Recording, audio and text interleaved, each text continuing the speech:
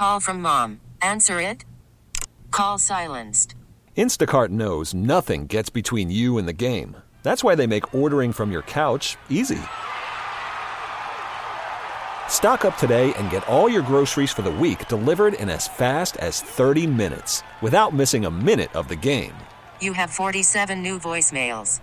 Download the app to get free delivery on your first 3 orders while supplies last. Minimum $10 per order. Additional terms apply. Baseball is back, and so is MLB.tv. Watch every out-of-market regular season game on your favorite streaming devices, anywhere, anytime, all season long. Follow the action live or on demand. Track 4 games at once with multi-view mode and catch up with in-game highlights. Plus, original programs, minor league broadcasts, and local pre- and post-game shows. Go to MLB.tv to start your free trial today. Blackout and other restrictions apply. Major League Baseball trademarks used with permission. Thank you, Scott Fransky. I was going to say we should play the song, but I forgot to give you the song there. Let's play this. We'll play the new theme song coming up soon. Good morning, everybody. I'm Glen McNow, joined by Mike Sealski. Mike, it's been a while since we've been together, pal. Glenn, like George Costanza after a bite of mango, I'm back, baby. I'm back. There you go. It's been so long that I forgot we had a theme song that Skip Denenberg wrote for us. That's anyway, right. We do have one. Yeah, Jack Fritz, put that up for the next segment if we can. So there you have it. The Phillies win last night, and thank you, Scott Fransky. Great performance by Zach Wheeler. 11 strikeouts and 6 2/3 before he leaves for rain delay. He should have thrown the pitch instead of asking for a new ball there at the end. I don't know if you saw that going into the rain delay. But yeah, he should have. Would have gotten one more. Yeah, he would have. It's a weird quirk of Major League Baseball rules that a guy who throws one pitch gets credit for his strikeout. Yes, you're absolutely right. So they win on that, and they also win on this big home run. Now Kyle Schwarber, who had a pop-up double to left his first time up. And the pitch. Schwarber swings and drives one high and deep. Left center. On the run, Sawinski at the wall, and it is gone into the Phillies bullpen. Kyle Schwarber with a 2-run home run. It's his 27th of the season. And the Phillies strike first tonight in Pittsburgh. They lead 2-0 here in the third. Spoiler alert, that would be all the runs that they would score and that they would need. All right, so, Mike, I know we've had this conversation before many, many times, but it's still such an issue. So he's on base 5 times yesterday. Yep. Hits that bloop double on the first pitch of the game that kind of falls among all the fielders out there. By the way, he gets stranded. Hits that home run, has 3 walks, 1 intentional, gets his batting average up to a lusty 186. He's got an on base of 317. That's not the batting average of the leadoff hitter. That's the on base. And I know that we've done this. I know that every other show has done this, but it's such a head scratcher. Mike Skilsky, I don't get it. I don't like it. I know it's a bad day for me to argue this. They win when he leads off. He likes to do it, but I don't get it. Look, I think if Trey Turner this season had been the Trey Turner of last season and the season before that and the season before that, there could be a really good discussion being had about whether Kyle Schwarber should be the Phillies' leadoff hitter. I don't think you can have that discussion now with the way Turner's hitting, and I don't know what the alternative is. Bryson Stott has made some terrific strides this season. Ding. He's not an on-base guy either. 5th most hits in Major League Baseball. Yeah, but he doesn't walk either. And I don't think having a guy with Schwarber's pop as your first batter is the worst thing in the world. I think it's a tone setter to have him come up and sometimes hit a home run, sometimes take a walk. The bigger issue to me is obviously the defense in left field and if they can make any moves or changes to get him out of there. But you need him in the lineup, and if he's most comfortable hitting leadoff, I'm not sure what the alternative is. All right, here's the alternative argument. You ready? Go. And I think I think you were away when I did this. I think you were gallivanting on your Chevy Chase European vacation when this came up. I was listening to Holiday Road by Lindsey Buckingham That's quite a bit.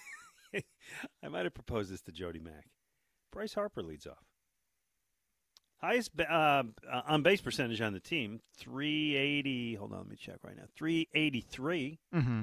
I know he hit a home run the other night, but he's not exactly He's got 5 home runs, 261 at bats. But he gets on base. He's an energy guy. He's a pace setter.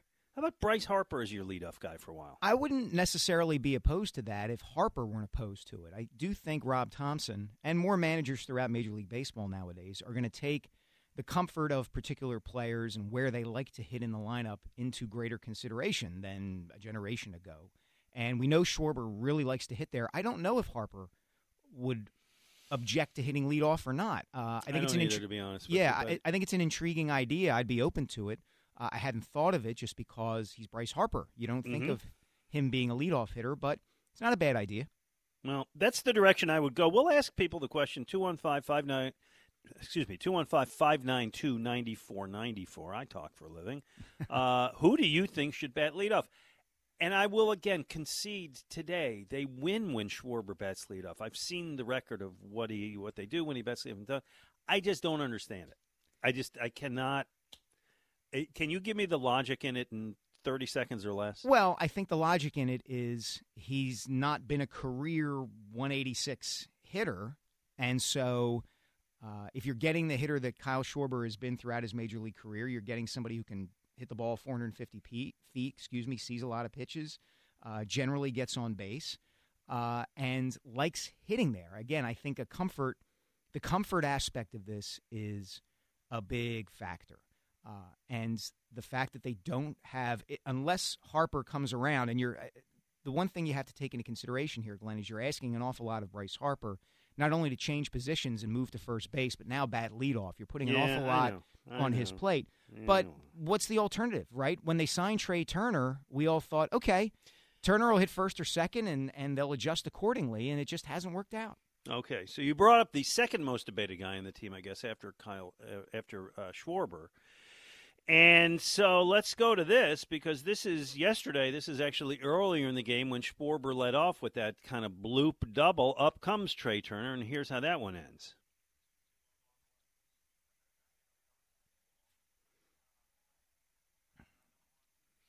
Poor guy goes 0 for 5 last night. Yeah. He cannot drive in or even move up. 5 guys on base yesterday. There were 5 guys on base during his at-bats. He couldn't move anybody. He did make one nice defensive play. Although I read a thing earlier this week that for all the attention paid to how poorly he's doing at the plate, he has the 3rd most errors in baseball among shortstops. Yeah, my colleague Scott Lauber, I believe. There you go. By the way, Scott's going to be a guest tomorrow, and Scott wrote that if you trust the defensive metrics, which I don't always trust the defensive metrics, but if you do, he's 4 runs below average in defensive runs saved, which is very different from what he has done in his previous years. So here you go. Here's the second most commonly asked question in this town regarding the Phillies is, what do you do?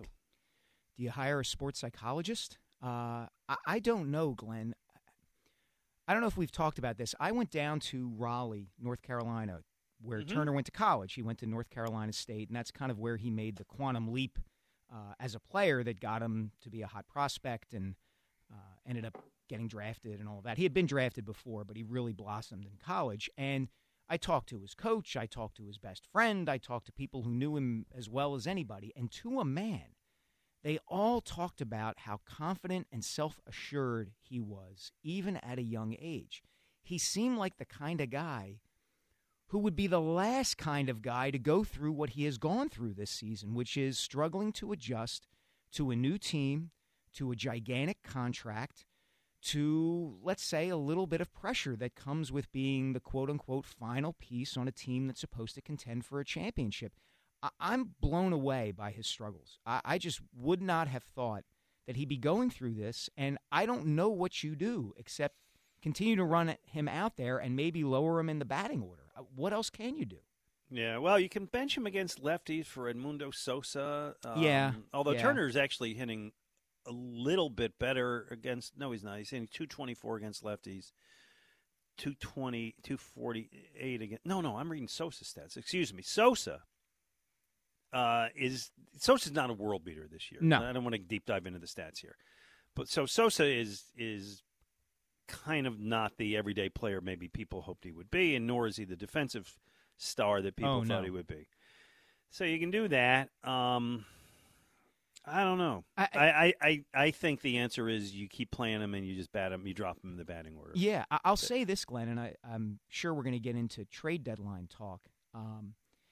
The fact that Turner has been this bad really complicates things, I think, for the Phillies at the trade deadline, because you have to consider adding, as everybody's been discussing, a right-handed bat to help a lineup that shouldn't need the help of a right-handed bat. You just signed a guy for 11 years and $300 million. And we can get into this later in the show. I'm still not fully persuaded that adding a right-handed hitter should be their top priority. I think there's something else. Actually, let's get into that now. Okay.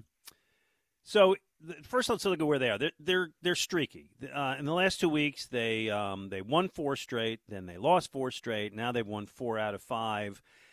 They are currently in the lead wild card position in the National League by a comfy 1.5 game margin. The good thing is, the beneficial thing is, the Giants, the Marlins, the Diamondbacks just keep losing. So it's working out well for them. The Marlins have kind of not the Marlins. Who's the other team in there? Somebody else has kind of recovered. But the Diamondbacks have really fallen off. Yeah. And the schedule looks good. The stretch now is they play the Pirates now, then they play the Marlins, not an easy team, but a division team. Then they play the Royals. Yeah. Then they play the Nats. So that's 13 more games to get fat here to really kind of help your position. Yeah, and you can bury the Marlins too. Yes. If you take that series against them. And the Phillies have always done so well. Oh, yes, of course. And the ghost of Jeff Conine raises his Oh, head. my God, yes. I know that this may sound foreign to you. I used him the other day for Immaculate Grid. There you go. Yeah. There you go. Yeah. Okay.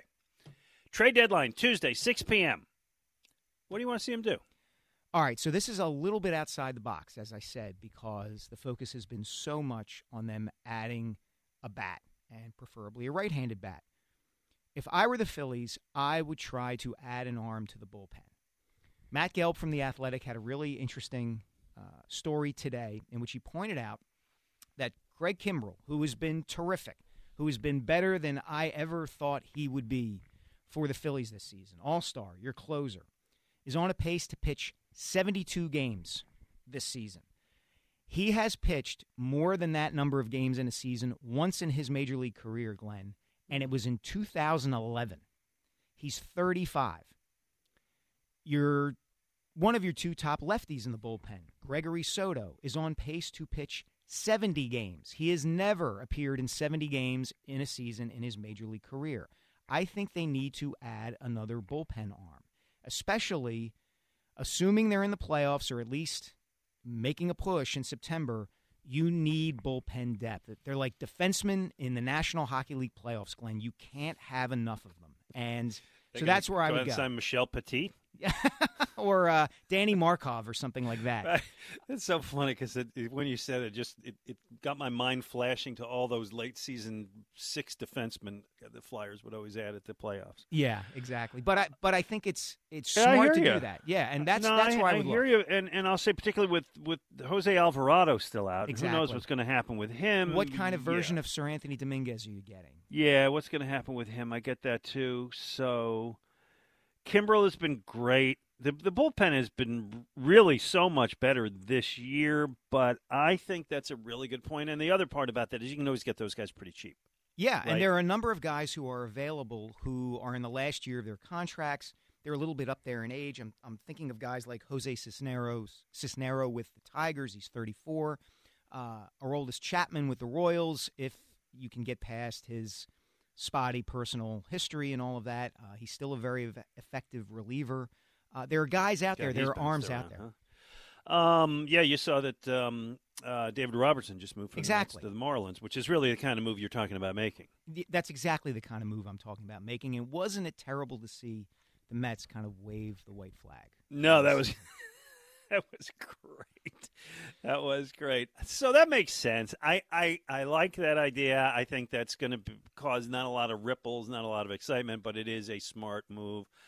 I would like to see him get another starter because kind of everything you're saying.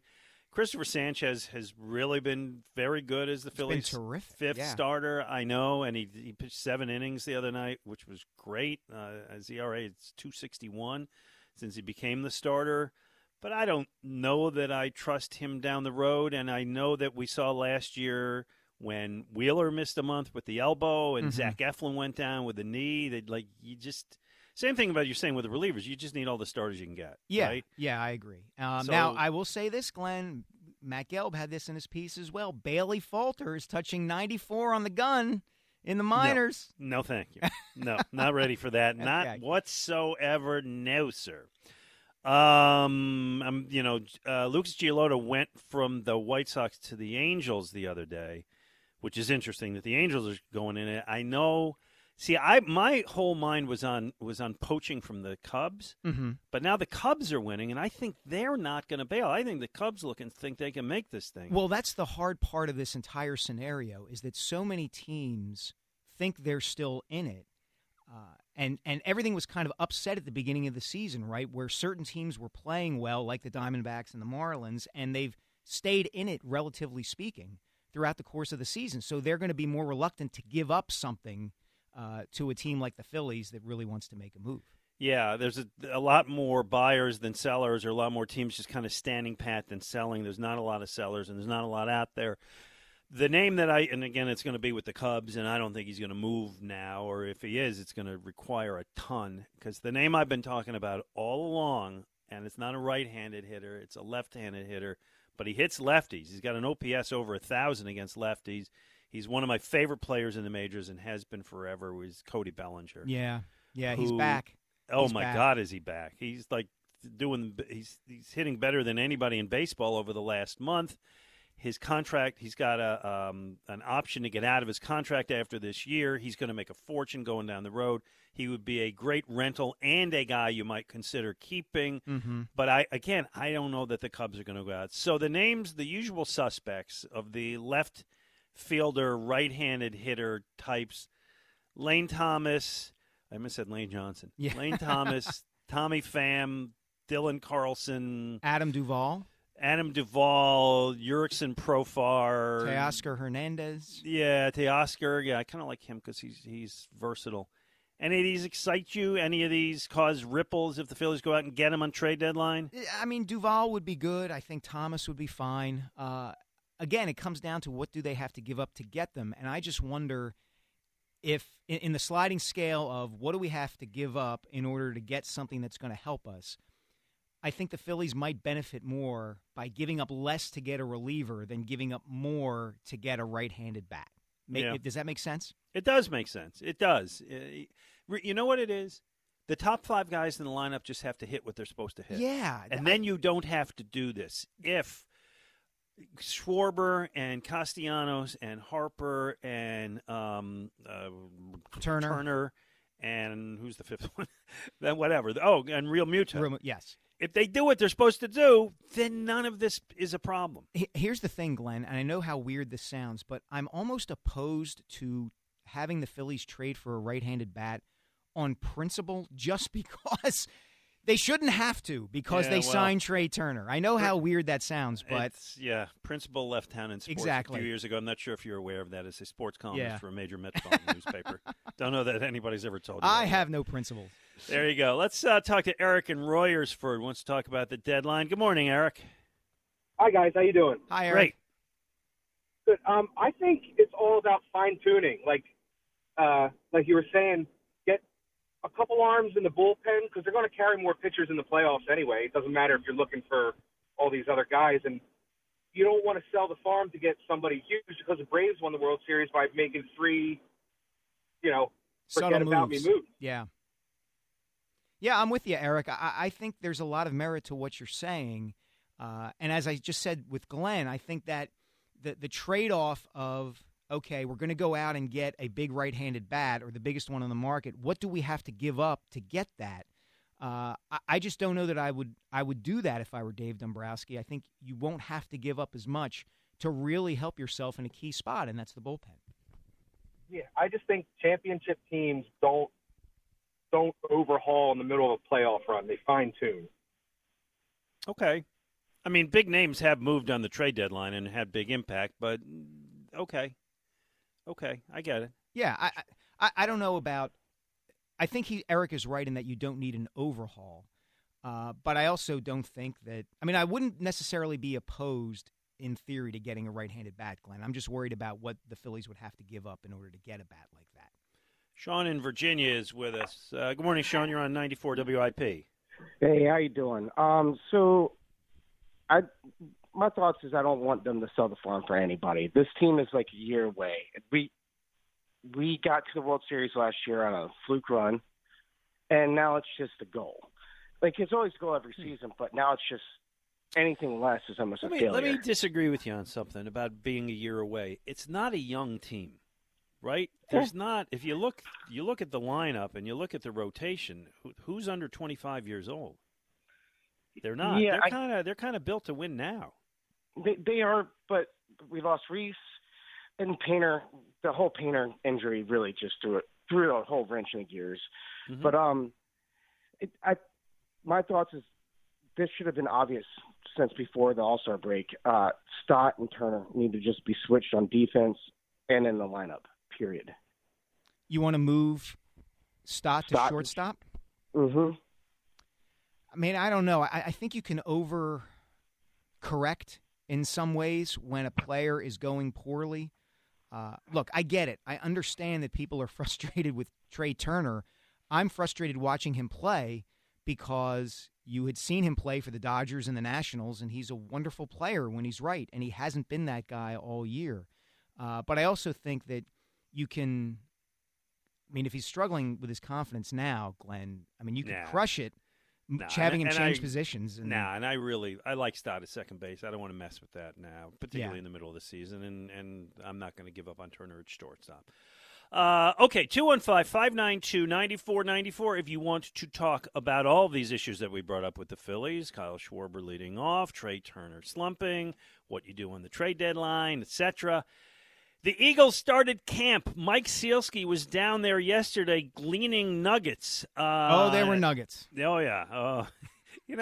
It's so funny. We'll talk about this, but we can't wait for it to start. And then when it starts, it's like, oh, yeah, nothing's happening. Yeah, we're out there for an hour. We're getting heat stroke. And, okay, there's Jordan Davis in shorts. Right. Hey, look at it. This guy looked good walking across the field. Jalen Hurts was 10 for 16 in 7-on-7. Please, don't start me on that nonsense. But Nick blew a gasket. We're going to play that. That's fun. We're going to talk football at noon with Zach Berman and special guest Randy Moss, the Hall of Fame wide receiver, joins us at 11 o'clock. Looking forward to talking to Randy Moss for the first time. And by the way, Mike Sealski, I've got a great new show to recommend for what we're watching. Sounds good. And one more thing, I promise. As far as I know, no James Harden talk. Oh, what if we get a call about James Harden? Well, we'll take it, but okay. I'm not. Let's hope not. Yeah, I agree. 215-592-9494. Mike Sealski, Glenn Macnow, together again on 94 WIP.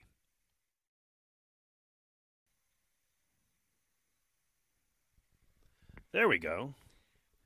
Thank you, Skip Denver. I'm in here in the studio dancing to that song, Glenn. I got to be honest. Catchy. It's good. Yeah, I forgot to ask Dan to play it at the start of the show, although I guess he did underneath us. But there you have it. It's you and I.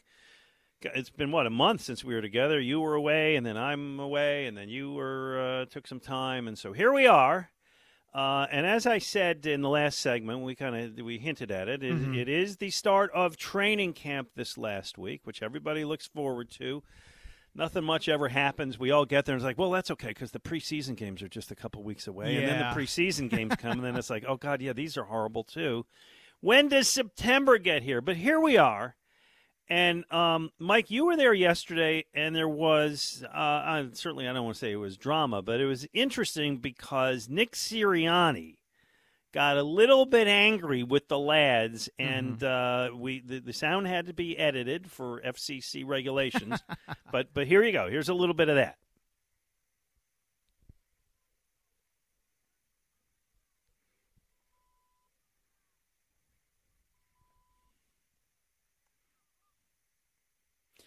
All right. Did you witness that, by the way? I did, yes. Okay. Describe it to us. So, I mean, look, it's a brutally hot day. The Eagles don't practice all that long generally at training camp, but this was a 70-minute practice, which by Nick Sirianni's standard, is a long one. Oh, it's Vermilion. Yeah, exactly. It ain't Lehigh and two-a-days anymore. But the second team, I believe, was out there at the time. And the first practice Wednesday, I had been there too, Glenn, and that was sloppy. That was a lot of encroachment penalties and false starts and just guys getting back in the flow, or so it seemed. Well, Nick saw more of it in this practice and let the guys have it. And that was what you heard, him coming at the second-teamers like that. And I kind of thought things picked up a little bit from there. I really did. It kind of snapped everybody to attention. And I think he's doing this because it's going to be a season-long fight, I think, for them to not be complacent, to not kind of rest on what happened last season and just kind of presume that they're going to get back to the Super Bowl. I think that's exactly what it was, and I didn't see how sloppy it was. I mean, okay, I imagine it, early, whatever. Nobody's been working at it for a while, so guys are dropping the ball. And to me, it was absolutely Nick Sirianni. It's like the teacher who knows the first day of class is when you have to be the toughest, right? And that's what Nick knows, and he doesn't want them to does Charlie Manuel used to say they're smelling themselves? A little bit, yeah. Yeah. I think it was Charlie. Themselves. Yeah.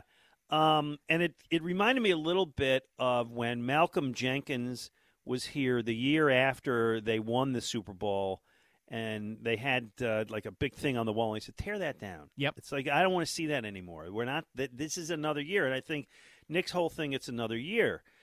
You had a column this week, and it's been much discussed about how difficult it is for a team to get back to the Super Bowl, particularly when you lose the Super Bowl. The 1970 Cowboys and the 2017 Patriots are the only teams to lose the Super Bowl, come back the next year, and win it. 5 others have reached the Super Bowl in consecutive seasons but lost both times. I think all of them named the Buffalo Bills. Yeah. So your column this week, I mean, let's go through that a Sure. little bit. My sense, just to tee it up, and then I'll let you take it, is it's got to be, first of all, to get there one time, everything has to go right. You have to stay healthy, which they did last year. Maybe that plays into the fact that they run short practices. Doesn't hurt if other teams have injuries. The Niners losing all those quarterbacks. Right. You need to win a couple games on luck. You need to expect the Cowboys to underwhelm. That one's, I can put it. Yeah, exactly. That one's a given. And you need the drive, which I think is what Nick's talking about and maybe what you're talking about a little bit. Yeah. Look, it's really hard to get to the Super Bowl. And the sense that I'm getting from the Philadelphia community and Eagles fans and even some of the media who are covering the team is that, well, look, the Eagles are clearly the best team in the NFC, and the conference is theirs to lose, and it's going to take something, really drastic for either the 49ers or the Cowboys or someone else to unseat them. And you know me, Glenn. My instinct, generally speaking, is to zig when everybody else zags. And you look at this history. Just take the last 20 years, okay? Just take the last 20 years. Only one team that lost a Super Bowl came back and won it the following year. That's the New England Patriots. But only 4 teams out of those 20 that lost the Super Bowl had the same record or a better record during the regular season the following year. There's going to be a drop-off in all likelihood. Yeah. And people need to be prepared for that, I think. I think most people would tell you they don't expect them to go 14-3 again. Right? 12-5? Yeah, I think here's what I think might happen. I think the Eagles will go 12-5 or 11-6, and we will spend the entire season asking, what is wrong with this team? Oh, I don't know about that. I don't know, man. I just think expectations are so high, and I do think, too, to your point about what Nick Sirianni is trying to do, there's value in reminding these guys and everybody who follows the Eagles that every NFL season really is its own unique entity. I mean, I can remember, Glenn, going way back to training camp 2005, and I can remember a national NFL expert, big-time reporter, I won't mention him, coming to Eagles training camp that year to Lehigh, and they were coming off of the Super Bowl loss to the Patriots. But McNabb was back, Donovan McNabb was back, and there had been upheaval during the offseason with Terrell Owens and his contract, but he was back.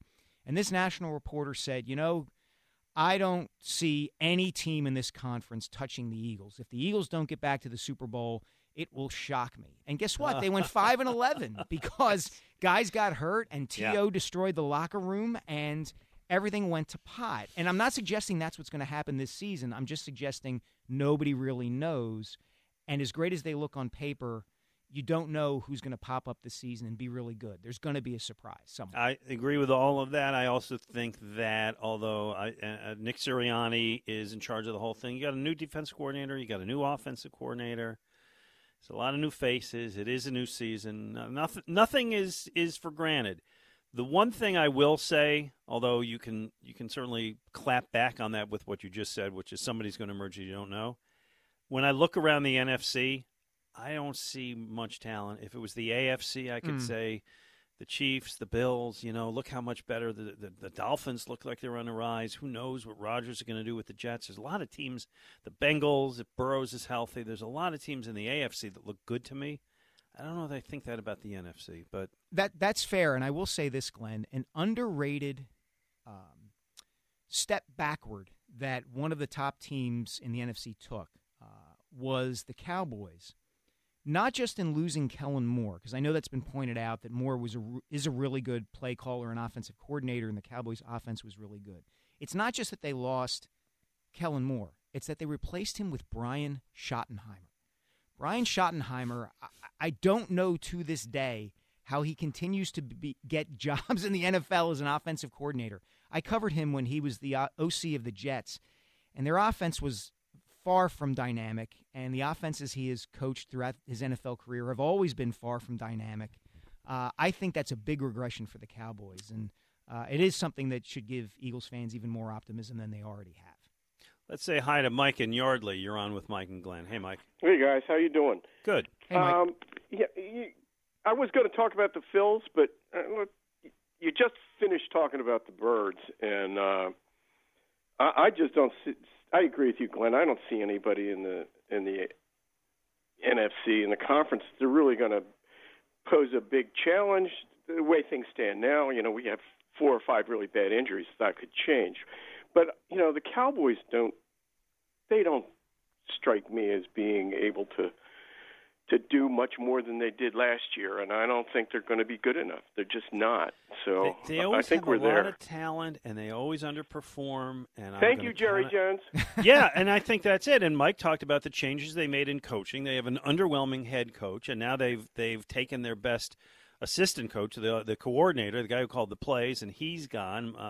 Mike says replaced with a guy who's not a top-tier guy, and I do think it all does trace back to the owner and general manager. Yeah, he manages to screw it up all the time. Now, he's a good businessman. He's turned his franchise into a $1 billion industry, but, they just don't win anymore.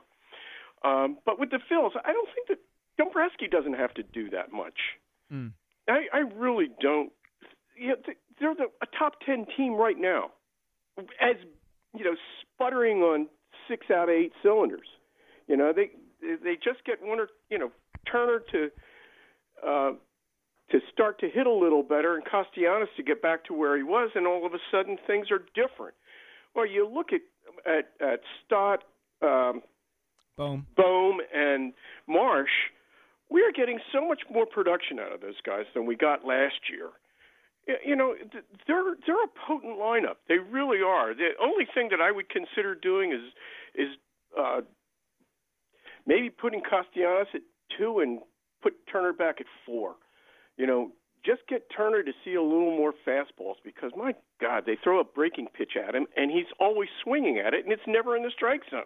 His plate disciplines were just really off, completely off. Yeah, Mike, and I think that's a sign. I don't know this for certain, Glenn. I haven't spoken to Trey Turner in months, but to me that's a sign of how much he's pressing, the fact that he's chasing those breaking pitches as much as he is. Absolutely, and you saw the other night he gets angry, throws the bat down, gets thrown out of the game. It's a guy he's in a bad place. Frazzled. He's lost at sea, and he needs a slump breaker, And by that I mean a 3-for-4 game with 2 home runs. Yeah, he needs. Not sure what you were inferring. He needs Crash Davis to waterlog the field. They just need a day off, right? Yes, that's what he needs. Yes. 215-592-9494. Hey, coming up at the top of the hour, we're going to talk to Randy Moss, the great Hall of Fame player. Got a lot of questions posed him about the Eagles and the wide receivers. And we look forward to talking to you. Mike Sealski, Glen Mack now on 94 WIP. Bring on the summer heat. Oh, well, it's been nuts. Huge savings when you replace your old inefficient windows and doors with the great people at Guida Door and Window. Right now, Guida is offering the best discounts of the year with their big 40% off summer sales event on all expertly installed windows and doors. If you got drafty windows you've been meaning to replace, well, you get 40% off each window you buy. That's right, 40% off all high-performance, energy-efficient triple-pane windows. If you need new doors, Guida's got you covered there as well. 40% off all high-quality entry doors, patio doors, garage doors, and storm doors. Plus, you can start your project with no money out of pocket. You can pay it off interest-free for up to 12 full months. Don't let these incredible savings pass you by. Go Guida right now. Take advantage of these limited-time savings. All prior sales excluded. Offer expires July 31st. So call Guida today. Schedule a free in-home estimate at 1-877-GO-GUIDA or visit them at GoGuida.com. That's go, Guida.com. Mike Sealski, Glen Mack now. Hey, Mr. LaSalle University grad. Yeah. Mr. Big Five. And I have been a fan of Big Five basketball for a while. We screwed up the source of who the person is who always says, I don't want them smelling themselves. Was that John Chaney? Manuel, it's John Chaney. Oh, gosh. Thanks to alert listener Joel Epstein for thank you, reminding Joel. me of that. John, it was one of John's favorite sayings. You know what we are, Glenn? We are embryo heads. Another favorite of Coach Chaney's he's the greatest. sayings. He was the best. The greatest. I love that guy. Let's go to Gator in Maryland. What's on your mind today? Hello. Oh, hey, guys. Thanks for taking my call. Sure. Big fan of the show. Thank you. City. Mike, you're doing great. Thank you. Look, lifetime Phillies fan, adopted Orioles fan for the last 8 years since I lived nearby. My concern is with the Phillies locker room and the lack of leadership, especially given this high salary that this team has. I don't know. Gator, where you get that. I think we're going to stop you right there. I mean, look, the team isn't hitting the way that it should be hitting. Guys aren't performing the way a number of them anyway ought to be performing or expected to perform. But among Kyle Schwarber and Bryce Harper and even Trey Turner, as much as he's scuffling, and JT Realmuto, you've got a really strong leadership core there. I'm not sure that the collective personality of the team is much of an issue. Well, look what happened last year with Reese. I mean, Reese was the locker room guy. We all know that. Well, he was one of the locker room guys. I just don't know who's standing up in the locker room. Well, those guys are. I don't know where you came up with this. I mean, you see it, and thanks for your call and call again. But I think you're just off base there. You see it. You see these guys. You see how they are. I mean, you even see it after the game when they're doing the silly thing of throwing water on each other. It's a clubhouse that really likes each other. It is a veteran clubhouse that has leadership. Those guys you mentioned, they're there. I mean, JT Realmuto, he's like a football captain, for God's sake. Yeah, and the thing, Glenn, even when they are losing games and frustrating people in how they lose those games, for instance, go back to that first game of the Orioles series last week where Harper, tries to score and gets thrown out at the plate. I mean, he's angry. These guys are playing hard. They just don't always play particularly smart all the time, but I think they care, and I think having been around that team last year during that playoff run, I thought it was a really good clubhouse. I thought that amongst that core of Harper and Realmuto and as the caller mentioned, Hoskins, they were in really good shape. And I think adding Turner, again, as much as he's scuffling, he's known as a good guy. Like he's not a prima donna or anything like that. No, this is not an issue. I do want to bring up one other thing, which I think is an issue because it's hypocrisy when you see hypocrisy. And I'm not talking about Josh Harris, although we could certainly get into that at any point. We sure could. All right, let's do that instead. Okay. I was going to do a thing about the NFL and the hypocrisy with its gambling. Maybe we'll sneak that in later. I heard on Howard's show, Dan Wilson played a cut. Dan, if you have it and can access it quickly, of Josh Harris talking to, I guess it was ESPN, about how lifelong dream as a Washington resident and all of this. And I got to tell you, Mike, I get people who email me or reach me on social media who say, what do you care about what else the owner owns? Mm-hmm. He's just the owner. It doesn't matter. Don't you think he wants to win?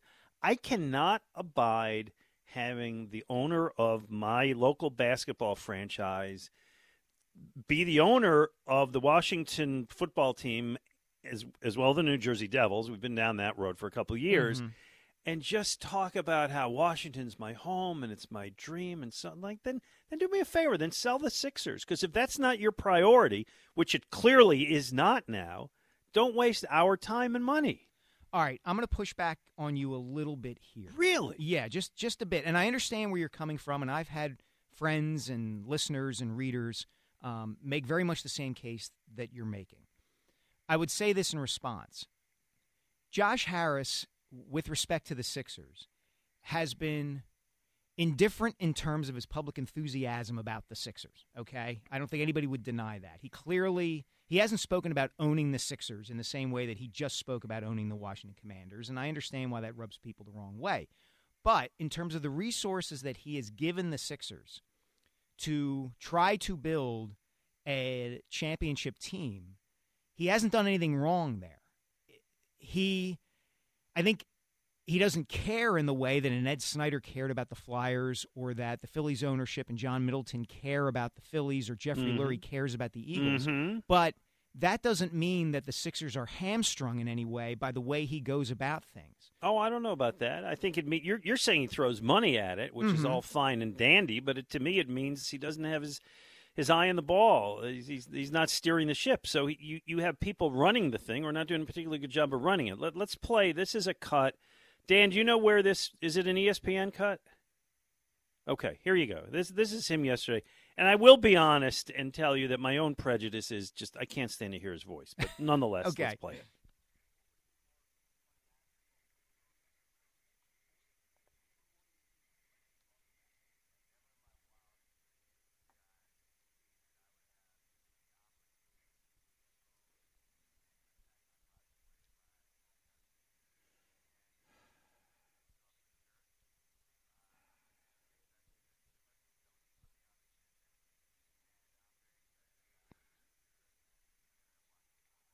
All right, I'm not going to get deep into the religious aspect of it. He and I share a religion, but to me, nobody is put on this earth to own the Washington football team. Okay, that ain't what God's looking for you to do, is make a fortune on the Washington football team. So that to me is just it grinds on me because I find it insincere. I'm not saying he's insincere about his religion, but that ain't what it's about. No, but just. Your wildest dream is to own a football team in Washington. Then do it. Then stay out of our business. I think that, first of all, I think you spread yourself too thin by doing this, and you can just say, well, he hires people. But maybe he doesn't hire the right people. Maybe he doesn't know what's going on. Maybe he's not really seeing it as he should, and it's not his priority. I like an owner like John Middleton because I think he bleeds it, and he's in the stands, and he identifies with the people, and he knows what's going on, and he gets the market. Same thing about Jeff Lurie. I don't feel that way about Josh Harris, and I think it matters. Yeah, I see where you're coming from, and I will say that the situation I think that most exemplifies what you're talking about with respect to Harris and the Sixers was the Brian Colangelo situation, right? Like, you didn't know what Brian Colangelo was really all about. You kind of just went in with this nepotism hire, and you allowed yourself to get bullied by the NBA into hiring Jerry and Brian Colangelo, and then the burner scandal comes about. And throughout that whole thing, it did seem like Harris was most put out by the fact that he had to fly his helicopter in for a press conference to announce that Brian Colangelo was no longer working for the Sixers. Mm-hmm.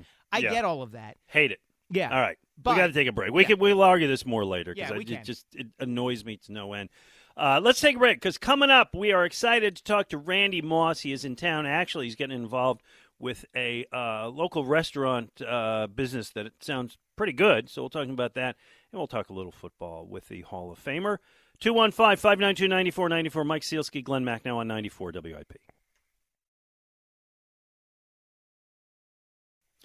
Well, there you go. You know all the names in that. And, of course, Randy Moss, the Pro Football Hall of Famer, up for a class in the next College Football Hall of Fame, is in town this week. He is in Southwest Philly, a ribbon cutting for a Chick-a-Boom drive-through. This is 2448 Island Avenue. That starts, I think, at 2 o'clock today. We will double-check that. If you've been down to Lincoln Financial Field, you know Chick-a-Boom's got a concession there, and they got a very popular truck in Love Park. And with that said, let's welcome Randy Moss. How are you today? Good morning, guys. What's up? Appreciate y'all having me on. Oh, thank you. Thanks, it's a pleasure Randy. to talk to you. And before we talk football, let's talk a little bit about chicken. What got you to get involved in an upstart chicken company here in Philadelphia? Well, first and foremost, I think it was just time. I think the COVID going through the pandemic just had a lot of people in question, about where they're going, what direction they're going. So just sitting over time talking to my wife, and we thought about investing in a black business. And first she thought about clothing, baby clothing. And so anyways, the chicken from Chick-a-Boom appeared on my social media feed 2 days in a row. And I would just say, like, is somebody trying to tell me something? So Brittany, the face of the franchise of the company, reached out to me. And so when she reached out to me, it was just a, little conversation here and a conversation there. And we had to meet up. I tasted the product, and it was just love at first bite. I think that's great. And I know it is growing here. And you do plan to kind of help expand the footprint through the United States, including in your home state of West Virginia. Is that right? Yeah, I want my people to get ready for it. The one thing about it is just being able to use my name and likeness, being able to leverage, my platform of just being able to help a local Philly business out. And I don't even know if they would have an opportunity like this if I wouldn't have come on board with them. So I just think that, it's just a match made in heaven, a win-win situation. Hopefully to see some fans down there, some Eagles fans, some Moss fans, the grand opening today down there on Island Avenue, and hopefully they come and taste what I love. Well, Randy, congratulations and good luck with the venture. Let's shift gears for a second. Let's pretend that you're not a chicken entrepreneur. Let's pretend you're an NFL general manager. And you're looking to sign a wide receiver, and you have a choice between A.J. Brown and Devontae Smith. Who you pick? Woo! I'm gonna have to. Woof. With all the caveats, they're both great. I think the reason why it's hard to answer that question, I think for a GM, the main thing you look at is youth. Are they dependable? And can they be accounted on? And I think that both of those guys have. So it's actually hard for me to be able to pick one. But if I just had to pick one, just with his accolades that he's accomplished, I'm a Belinda Koff Award winner. I've seen the things that he was able to do in college, so I'd have to go with Devontae. Interesting. This is Randy Moss. Randy's going to be on hand today at 2448 Island Avenue. It's the Chick-a-Boom's new location. He'll be taking pictures, shaking hands, and sharing some chicken with people. Talking more about the NFL and the Eagles. So I'm not going to make you choose between those two guys now. I'm going to kind of will. No, listen, that was a great question, and I love that. It was like, that was a tough answer. You have with those guys, you have AJ as kind of the big physical guy, right? You have Devontae as the elusive speed guy. And I know how closely and what an expert you are in this league and in this position. How do these guys stack up? Because fans in this town just think, hey, we've got one of the best combos in the league. And I will agree with the fan base, and the reason why is how they complement one another. I've been talking over the last 2 days about the Philadelphia Eagles. Their offense led by Jalen Hurts, Kelsey up front, Johnson on the tackle. But I really think at the wide receiver position, like me, I'm a speedster, I'm a tall guy, I stretch the field. So if I was out there, why would I want another wide receiver over there doing the same thing? So I think that the way that Devontae and AJ complement one another, big man, big, what is it, huge Batman, swole Batman, skinny Batman. Yeah, that's it. Swole, so yeah. I just like the way they complement one another. And the one thing that really stands out to me is one, and this is all out of respect for one another that they have for one another. One is not going to let the other one outshine them. It's kind of like, okay, you got to make a catch. Well, I got to make a catch. So I just think that they bring something different to the table for Jalen. I think it's just as far as they have the big play ability. But I think they got to have it, that third down. We need that slant. We need to be physical. Let's go AJ. When we need to electrify the crowd, let's get Devontae involved. So I just think that they both complement one another very well, and they use them both in this offense. One of the things, Randy, about wide receivers and quarterbacks in the NFL is that it can often be a chicken or egg kind of question. Do the wide receivers make the quarterback better, or does the quarterback make certain wide receivers better? You were in situations in your career, we heard the clip of you and Tom Brady where, you put the two of you guys together, and it's arguably the greatest tandem in one season of all time and maybe the greatest season any team has had ever. I know you guys lost the Super Bowl, but still you were 18-1. And right. Your first year in the NFL was with Randall Cunningham, obviously, who had not been at the top of his game for a while and then got there with you and Chris Carter and the rest of that offense, and all of a sudden he's the NFL MVP. If you had to make a choice, is it the wide receiver helping the quarterbacks out more, or is it the quarterback making the wide receivers shine because he can get them the ball? Well, I've always been a team player, and I really think that if you look at some of the plays that I've made over my career, you would probably say the wide receivers make it a quarterback. But I say it's 50-50 because I think at times you've heard me say, "Hey man, just throw it out there, right. Just throw it out there." Yep. And I think that in a quarterback situation, he's believing and trusting in me. He's taking his steps and just throwing with everything he has. So, and, he's using precision, don't get me wrong, but I think at times when I'm out there stumbling and getting jammed at the line and he's waiting on me and just holding me up, and then somehow we make the third down catch. So I don't really always say it is the wide receiver that makes the quarterback. I think at times they make each other look good. So I think through the course of my 14-year career, I've had some moments, but at the same time, the quarterbacks has also trusted in me, waited me out, hold on to the ball for a half a second or extra second longer, taking that hit. So like I said, we've been there for one another. So to answer your question, I say it's 50-50 to me.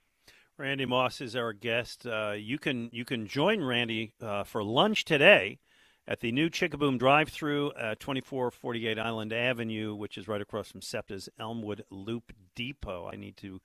I am a big fan of chicken and fried chicken. I do need to try this soon. So, Randy, when we heard you coming on, and I just kind of like, let me just Google Randy Moss, see what's going on. And what I always see when I do it is the next Randy Moss. Guy's coming out of the draft, he's the next Randy Moss. Marvin Harrison Jr. is the next Randy Moss. When you see that, how do you feel that so many guys are called the next Randy Moss? Because I'm not sure that any of them has actually been the next Randy Moss. I've always said this, and I don't. And the reason why I don't comment and say these things because I do not want the young or the next generation to look like I'm being biased or I'm hating or something like that. But I've been playing this wide receiver position since I was 7 years old, and I think that when you study other guys, you study yourself, you study film, you retire, and I'm able to look at clips and really study myself now. I never did that stuff when I played. I never had time for it. So, but I think that when you look at athleticism and the things that I was able to do, I really think, and I'm being very truthful, if I find or see that wide receiver that reminds me of myself, I'll be the first one to let you all know.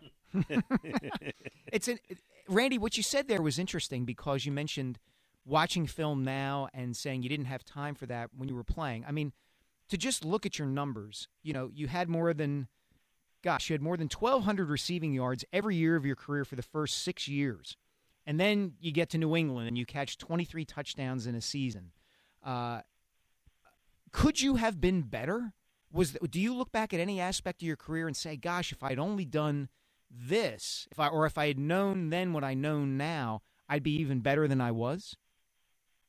I just think as I got older in my career, I just wanted to be able, because there was a chance that I might be able to move inside, meaning in the slot some. So I think that earlier in my career, I didn't really work on the fast, the twitch, the muscles to be able to be a slot receiver, as we call today, a versatile wide receiver. So I think that is one of the things that I start working on later in my career. So I just remember a play in San Francisco that Alex Smith, I think I was his fourth read, threw it to me on Monday Night Football and let me run up the Arizona Cardinals sideline. So just a lot of things that I didn't do earlier in my career, and that's one thing is working on the faster twitch muscles and fibers to be able to be more effective in the slot. Interesting. All right, last one from me. And then we'll wrap up. We'll talk a little bit more about the event today. You played 5 games against the Eagles in your career, 3 when you were with the Vikings, 1 with the Raiders, 1 with the Pats. 4 of those games here in Philadelphia. I am pleased to say that your teams went 1-4 in those games. Man, don't rub it in. I'm sorry. You caught 28 passes, so you were doing your part. Is there anything? And I know. Listen, you played 100 whatever games in your career. Is there anything that you remember about any of those games, maybe most especially the divisional round playoff game in 2004? Anything that comes back to you? No, I just remembered. I just always remembered. I've always been a fan of Andy Reid's, and I've always liked the way he featured his running backs in the passing game. And I could just remember Westbrook just being able to just tear us up on third down. He's one of my favorite all-time running backs. And then if you remember the introduction of Donovan McNabb coming out holding them 5 fingers up, I ain't like that because the crowd used to roar. Man, put them 5 fingers down, man. Let's get ready to play some football. So, just all the little stuff. Randy, this is the first time in Philadelphia history that someone has been annoyed by Philadelphia fans cheering for Donovan McNabb too much. Man, y'all, they ain't have no cheering for the Vikings. No, of course not. But in all honesty and in all love, man, I do respect this city. I respect the fan base because I know they love their sports team to the fullest, and that's one thing I will always respect about Philly fans. I hated playing here, but now I get a chance to, put the shirt and the tie on and just come out and just chill out. So I think today is going to be a little bit more casual for me because of the heat, but I just think that now that I'm able to retire and get away from football, meet the fans, talk football, get on radio shows, and then look at the highlights and see what I was able to do over my career. So that's what I'm doing over my last couple of years, and retirement is pretty good life. Well, enjoy. And your retirement comes with a new career as you're helping invest in this Chickaboom Chicken Company. And as we said, there's one at the link, so you can always have the chicken there. There's the truck down at Love Park, and there's a new one opening today, 2448 Island Avenue, right across from the SEPTA Elmwood Loop Depot. And people can come and enjoy lunch and maybe a cool soft drink with you, Randy. Y'all please come on down, Philly, man. Support this business. You will love the taste. Y'all come on down and see why I love it, man. Hope to see y'all there. Thank you so much for joining us. Thanks, Randy. All right, man. Y'all take care. Have a good day. Take care. And I want to thank a couple people, Don Povia, who works with Randy, and our old friend Cindy Webster. Cindy's the best. Cindy's the greatest, and Cindy helped put this thing together, and I always appreciate everything Cindy does, and I appreciate her looking out for us in our show and making this happen. You know what I remember about that game? That Eagles-Vikings game, that was the Freddie Mitchell I want to thank my hands game? It was that playoff game where Donovan hit L.J. Smith on a slant over the middle right at the goal line, and L.J. got popped, and the ball flipped up in the air, and Freddie caught it in the end zone. And that afterwards he was asked about it, and Freddie said, I just want to thank my hands for being so great. God. Fun times, man. Fun times. Oh yeah. Listen, that was a great era, and it's interesting when we asked what he remembered about the Eagles. He gave a testimony to Andy Reid and to specifically how he used Brian Westbrook, which was great. It was that second game of that season, Glenn, in 2004 was a Monday night game against the Vikings at the Link. It was a pretty big matchup, and the Eagles won that game. T.O. had a big catch, and I think Randy had a touchdown as well, but that was kind of the first game of that season where it was like, okay, the Eagles are going to get a test here, and how's it going to go? And they ended up beating the Vikings pretty easily. So they did well over in those 5 games, and I guess it was Jim Johnson for most of those 5 games that played against them. If you can, in 5 games, hold Randy Moss to 28 catches, 346 yards, and just 2 touchdowns, it's not bad, man. That's Lito and Sheldon doing the work. That's Lito and Sheldon. That's Brian Dawkins in the secondary. That's a pass rush. That's probably at some level the quarterbacks who Randy is playing with too. Dante Culpepper had a couple good years, but I was never a big fan of him. I don't know. I didn't feel like he was among the really upper echelon quarterbacks. And of course, once Moss got to New England and was playing with Brady, you saw, really the full flourishing of who he could be as a receiver. It was amazing. Yeah. Anyway, fun interview. Yeah, great guy. Yeah, at least really. now, anyway. I mean, I know there was a lot of controversy. Well, around remember him when he came up? It was like, oh, he's surly, blah blah blah blah blah. But I don't know. He's a young kid. He's got a lot of wealth. He's really freaking good. I mean, you're gonna, it's kind of hard not to flaunt it and be a jerk to a certain degree. Yeah, maybe. But and I love him as an analyst. I think he's really good. He's really sharp. Yep. Yeah. All right, let's talk to Roy in Levittown. Roy, what are you thinking about? So I'm just thinking about, the Phillies lineup. It's just it's something to look at and just be like, what's going on? You know what I mean? Like, all right, what would you do? Because Mike and I debated this at the top of the show. What are you doing at the top of the order? Oh, I'm putting Stott number 1. Okay. Trey Turner and Schwarber, they're both struggling big time. You got your leadoff hitters hitting 186. That's unheard of. Yeah, correct. He hits home runs. Yeah, he's comfortable in that spot, but that doesn't matter. You're trying to win a World Series here. Okay, but he was the same leadoff hitter when you got to the World Series last year, and he wasn't a problem in that World Series. It's certainly not any more than any of the other hitters who didn't hit against the Astros were. They win when he's at the top of the lineup. I wonder if we're just talking about like the way it looks here. I can't. It's not the way it looks. It's numbers are numbers, and yes, I guess the most important number is their win-loss when he bats leadoff, and I don't have it with me, but I concede that it's good. Let me run by Roy the thought that I threw out there earlier. Okay. Okay. Yeah, go ahead. How about Bryce Harper leads off for a while? See, I agree with you on that too. I 100%. Why not? Why not give it a shot? And if he does good, and you continue to produce more as a team, then, I mean, there's nothing else you can do. You got to have Stott up higher. I know that for a fact. You can't have Turner going 0 for 5 every other day. Right. Mike, I got to say, I think Roy's the most brilliant caller we've had. Hey, well, look, he's a Bucks County guy. He's got to be. Like you guys said earlier, Trey Turner needs a slump buster, man. He needs to do something.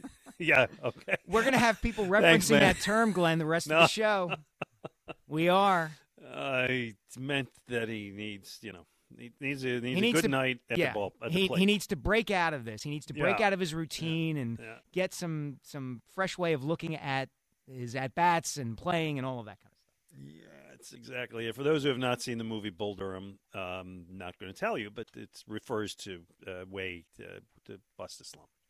All right. I think we get Nick from Collegeville before the break. Hey, Nick. Gentlemen, how are we doing, guys? Doing great, Nick. That was a great interview. I'm going to go back to just a couple points. First of all, I understand that Harris hasn't done anything worthwhile here in the East, but I mean, he's gotten maybe a decent GM. He's got a bad coach out there. Got rid of Ben Simmons. Would you rather have a Jerry Jones guy who loves his team and is on the radio twice a week? It's great for radio, but we've noticed that meddling doesn't always win.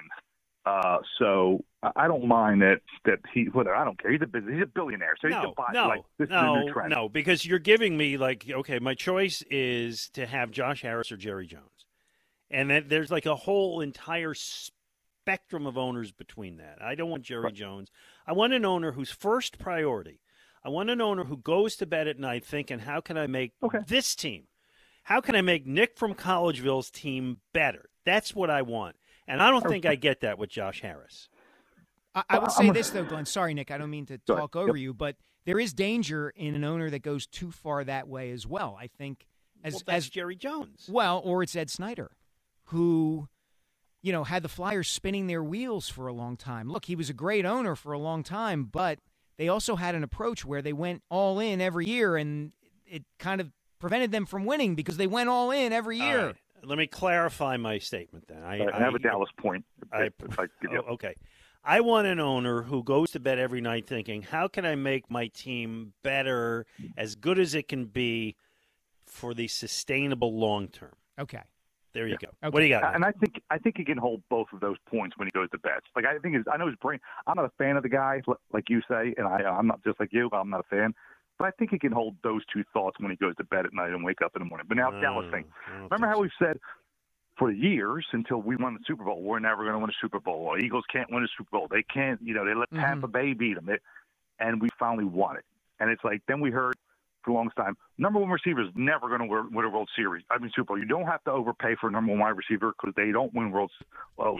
Yeah. Cooper Kupp did. All of those things are true until they're not true, and I tend to think that they're usually you win because of many reasons, and it's not just one thing. Yes. I'll say this about Dallas. I think they're a little more dangerous than we like to say.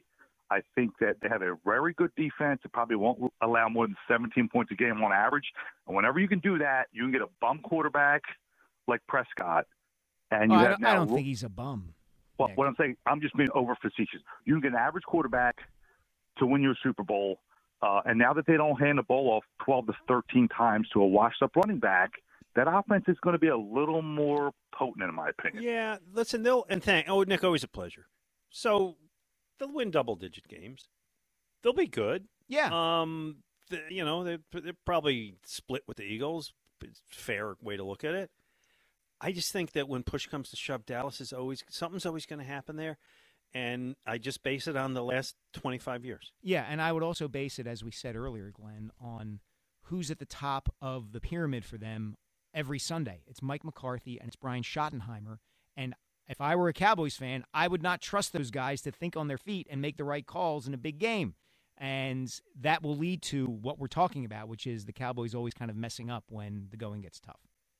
215-592-9494. Coming up, don't go anywhere, because I am watching a compellingly great television show that was recommended to me, by the way, by our good friend Rhea Hughes. We're going to tell you all about it when we get back. And Mike is going to talk about his wife's trip to the movies this week, correct? Correct.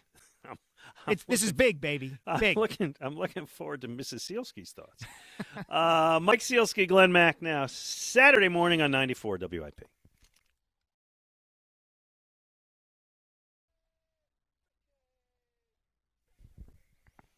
All right, what we're watching is brought to you by Guided Door and Window. Visit them online and check them out at 1-800-GO, GUIDA.com.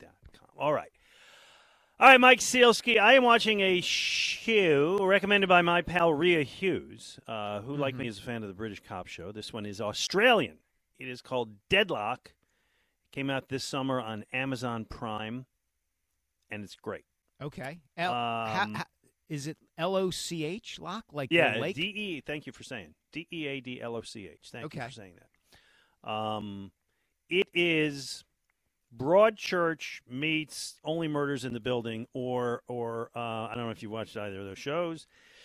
Line of Duty, which is one of the all-time great British cop shows, meets Letterkenny, which was a ridiculous Canadian sitcom. Right. These are all shows I've recommended. Don't know if anybody's watched any of them. Okay. Have you watched any of those? No, I'm Letterkenny. I'm slightly familiar with. It's about hockey, right? Yes. Okay. Yes. It's about a bunch of Canadian dudes to play hockey. Here's the setup.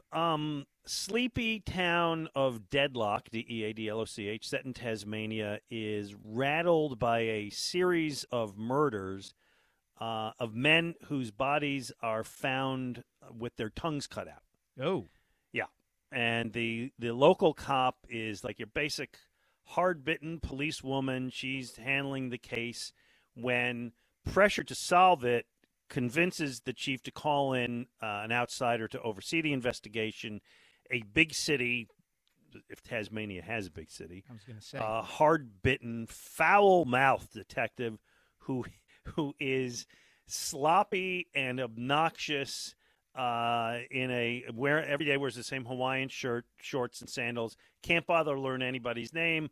Curses, Mike. The cursing on this show is some of the most brilliant, creative cursing. It's a sailor on meth. It's the greatest. Wow. Okay. Yes. So you've got your standard crime show odd couple matchup, except both of them are women. Which makes it way more interesting. It's like Tasmanian Cagney and Lacey. Yes, if they spoke like the characters in Slapshot. Okay, cool. And all the victims are men. So it's a good twist, and the cadavers are starting to pile up every episode. Is this a metaphor? That all the victims are men and the cops are women?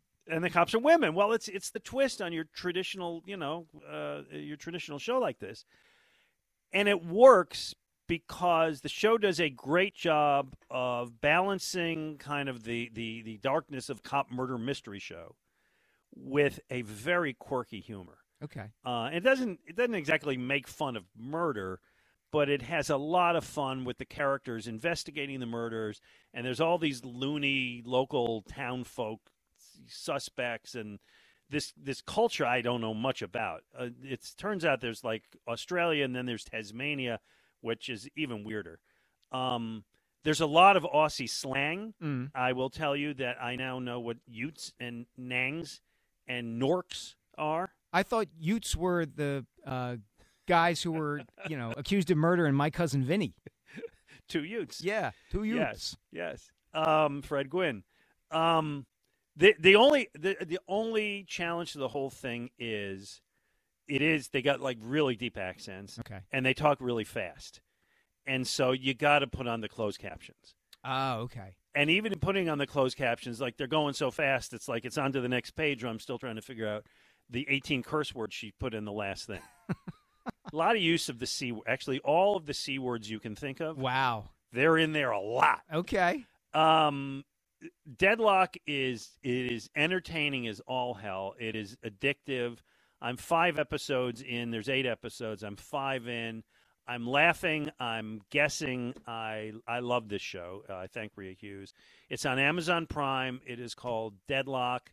If you like British cop shows or Australian cop shows, one of my favorite cop shows ever was called Top of the Lake, which was an Australian show. Actually, it was a New Zealand show. Got to get my islands out. I was going to say, that's like saying Philadelphia is the same as Lower Merion. I mean, come on. That's right. It's not. This is Tasmanian of all things, and it's funny and it's a good murder mystery and it's great. I give it 9 out of 10.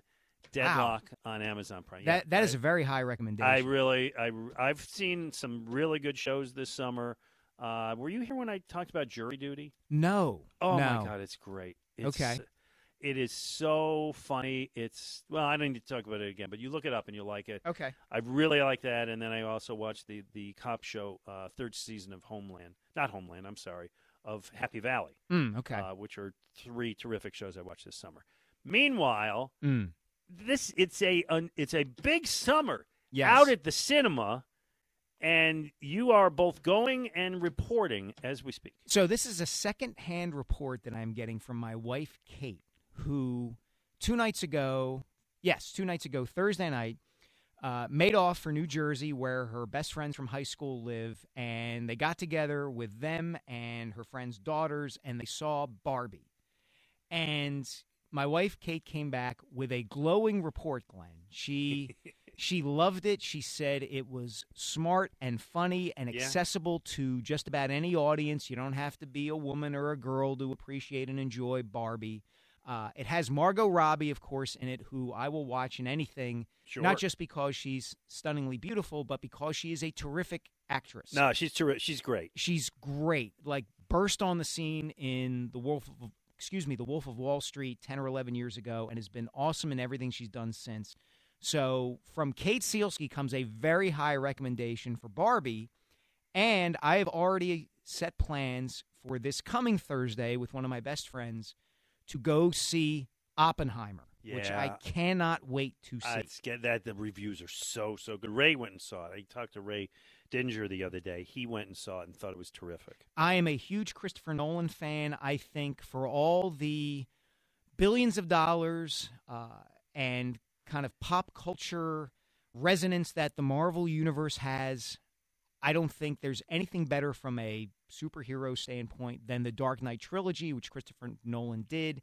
He's done The Prestige. He's done Dunkirk. He has just made great movie after great movie, and I cannot wait to see Oppenheimer. It is apparently 3 hours long, and you better buckle up for that. But as you said, Glenn, it's just getting incredible reviews. Yeah, what's funny is Ray says, I've never liked Christopher Nolan, but I love this movie. That's interesting. If you love Christopher Nolan, you're 2 steps ahead of that. The one issue I have with the movies that Nolan makes is that they can be, you really have to pay attention, not just for the way he tells a story. Yeah, they're pretty dense. Yeah, but also because of the sound mixing, like it can be hard to pick up That's on the dialogue. part he doesn't like. Yeah. That's so funny. That's what Ray said, and he said there is some of that here. Okay. He said the soundtrack is like unbearable at times. You want to hear the people talking, but still, he really liked it.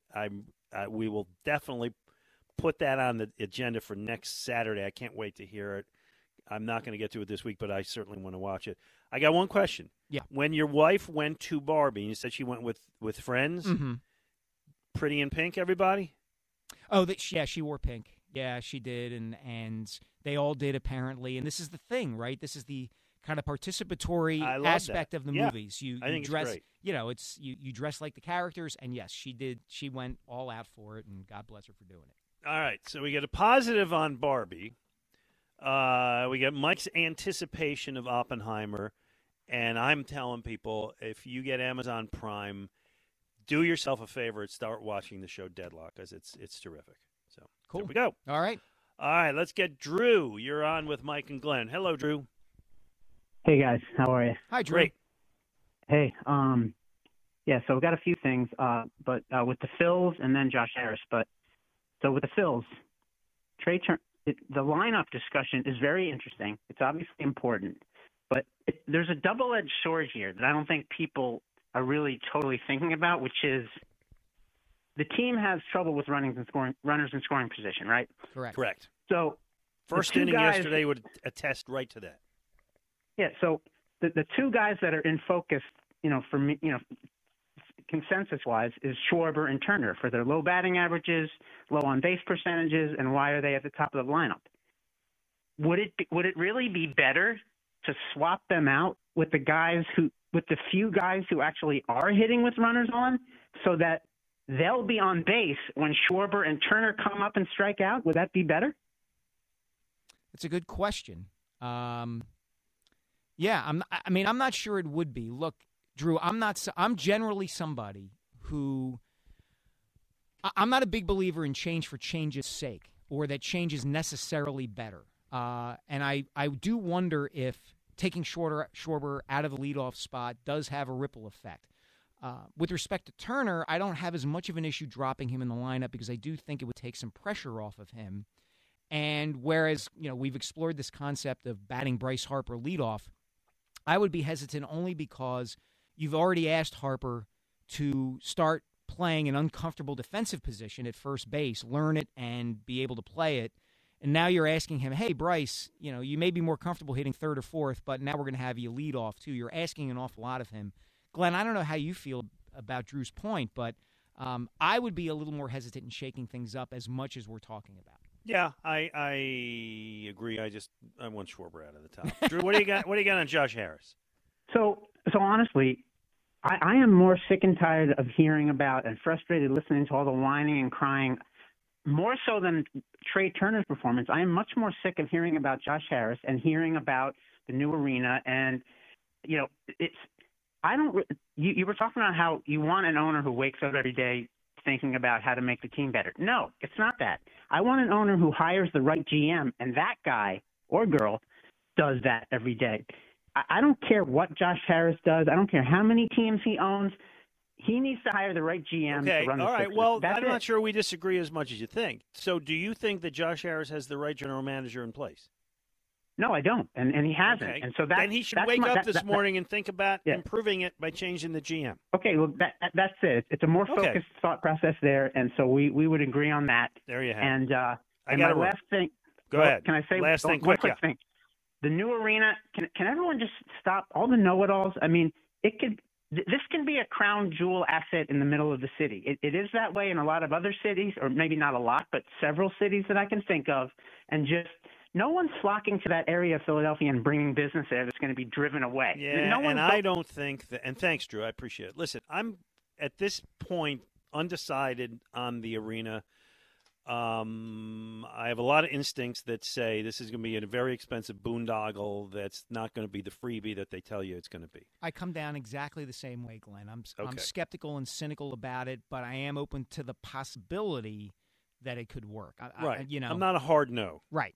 Okay. I'm in the same place. And by the way, we have invited David Edelman on the show repeatedly, and he's told us repeatedly he's coming on, and as of yet he is not. But he is invited to discuss it. We would love to have that opportunity. Step into the arena, David. Yes, indeed, literally. I don't.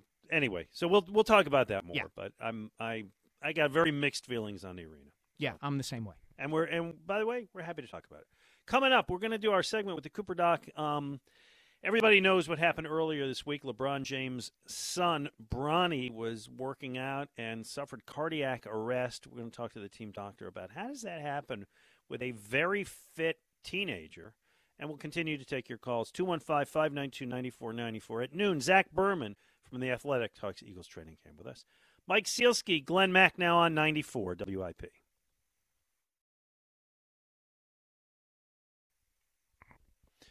Mike Sealski, Glenn Macnow, 94 WIP. This is when we get to talk to our pal, Dr. David Gelb from Cooper Bone and Joint. Good morning, Doc. How are you today?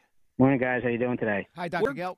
We are good. So the other day, as everybody knows, LeBron James' son, Bronny, who's a freshman at USC, suffered a sudden cardiac arrest while working out on campus. He was taken to the hospital. He has since been discharged and is back home. Obviously, Dr. Gelt, it is a shocking and scary thing when a young person, a young athlete, falls to the ground due to a sudden cardiac arrest. What causes this in a fit, seemingly very healthy young person? Yeah, so it could be a myriad of things, and obviously he's probably going to get the full workup. The fact that he's home now is fantastic, and kudos to the medical team that. If he had to do some CPR or use an AED to shock him back, that he's back. But it could be an arrhythmia. It could be an issue with the arteries that were just kinked and stuff like that. Sometimes you can have an enlarged heart, what they call an athlete's heart. And what we do when we do pre-participation exams, especially people before they start participating in sports and athletics, even from the high school level up, we ask certain questions if there's any past medical history of sudden cardiac death or people that have died at a young age of a heart attack in their family. And then you have to delve into it a little bit deeper. I think from reading up on him, he did have a full gamut of tests beforehand. He had an EKG, he had an echo, which is basically like an ultrasound of the heart, and he got a full clearance there. I mean, I don't know if he has any family history of cardiac issues, but obviously he's going to be getting a full workup just to make sure he can continue to play and be safe. Dr. Gelt, you anticipated my question, which is there any way to know that an athlete, regardless of his or her age, might be susceptible to something like this? Yeah, I mean, we do have some clues. Sometimes people that are a lot taller, you can have a thing called Marfan's syndrome, Marfan's disease, or sometimes they can have some genetic predisposition of it. Obviously, the biggest thing is a family history, if they have any other problems with their first-degree relatives in particular. And sometimes it could just be a fluke issue, and we just don't know, and we can't test it until something happens. And unfortunately, it can happen like that.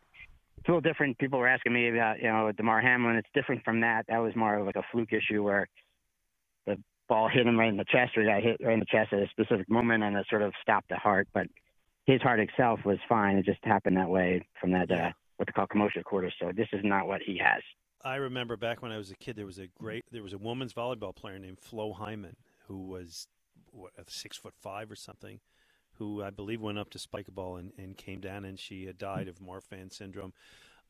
You mentioned DeMar Hamlin, who had myocarditis, which is he got hit. Commercial chorus. I'm sorry. Yeah. Excuse me. I'm going to say it wrong. I apologize. He got hit exactly the wrong place, the wrong time. And in this town, of course, a lot of people recall Hank Gathers, the great player of Loyola Marymount, who died of hypertrophic cardiomyopathy. And I know we're getting into the medical weeds here, but that's an entirely different situation, correct? Yeah, we see that sometimes even with athletics. It's like an enlarged heart or it's a thickened wall of the muscle, and it doesn't pump as well, and it can sometimes cause arrhythmias and can cause death. That's something we're really trying to avoid. We see that a lot, especially even with basketball players, taller people that sometimes could be involved with that. So that's definitely something we have to look out for. And hopefully everything goes well with him and he can continue playing, but it can be an issue where he may have to think about, if his future is in basketball. Yeah. Dr. Gett, last one from me. There's been kind of some veiled speculation online, and there's often a lot of veiled speculation online that this would be somehow tied to Bronny James getting vaccinated. There's no connection there, is there? No, not at all. Okay. That's misinformation. Yep. Yeah. Well, please everyone get vaccinated, please. Yes, thank you.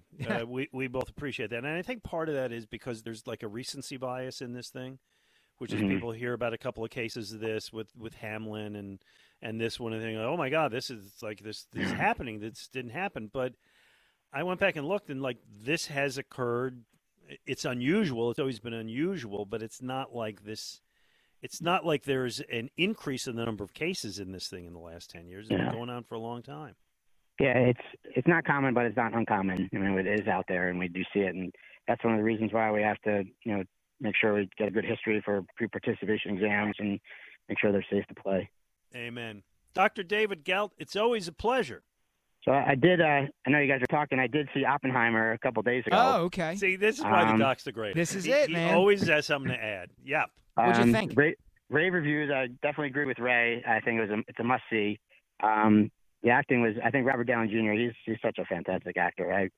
I think he will get the Oscar from my standpoint. But wow. It was interesting because I guess Nolan. I didn't know about this, but he puts a lot of Easter eggs in his movies. We have to look at it closely. And my brother-in-law was mentioning, not going to give it away, but everybody knows the story. But they were testing the bomb, and they said, minute 58 until the bomb goes off for the testing. That was actually a minute 58 into the movie.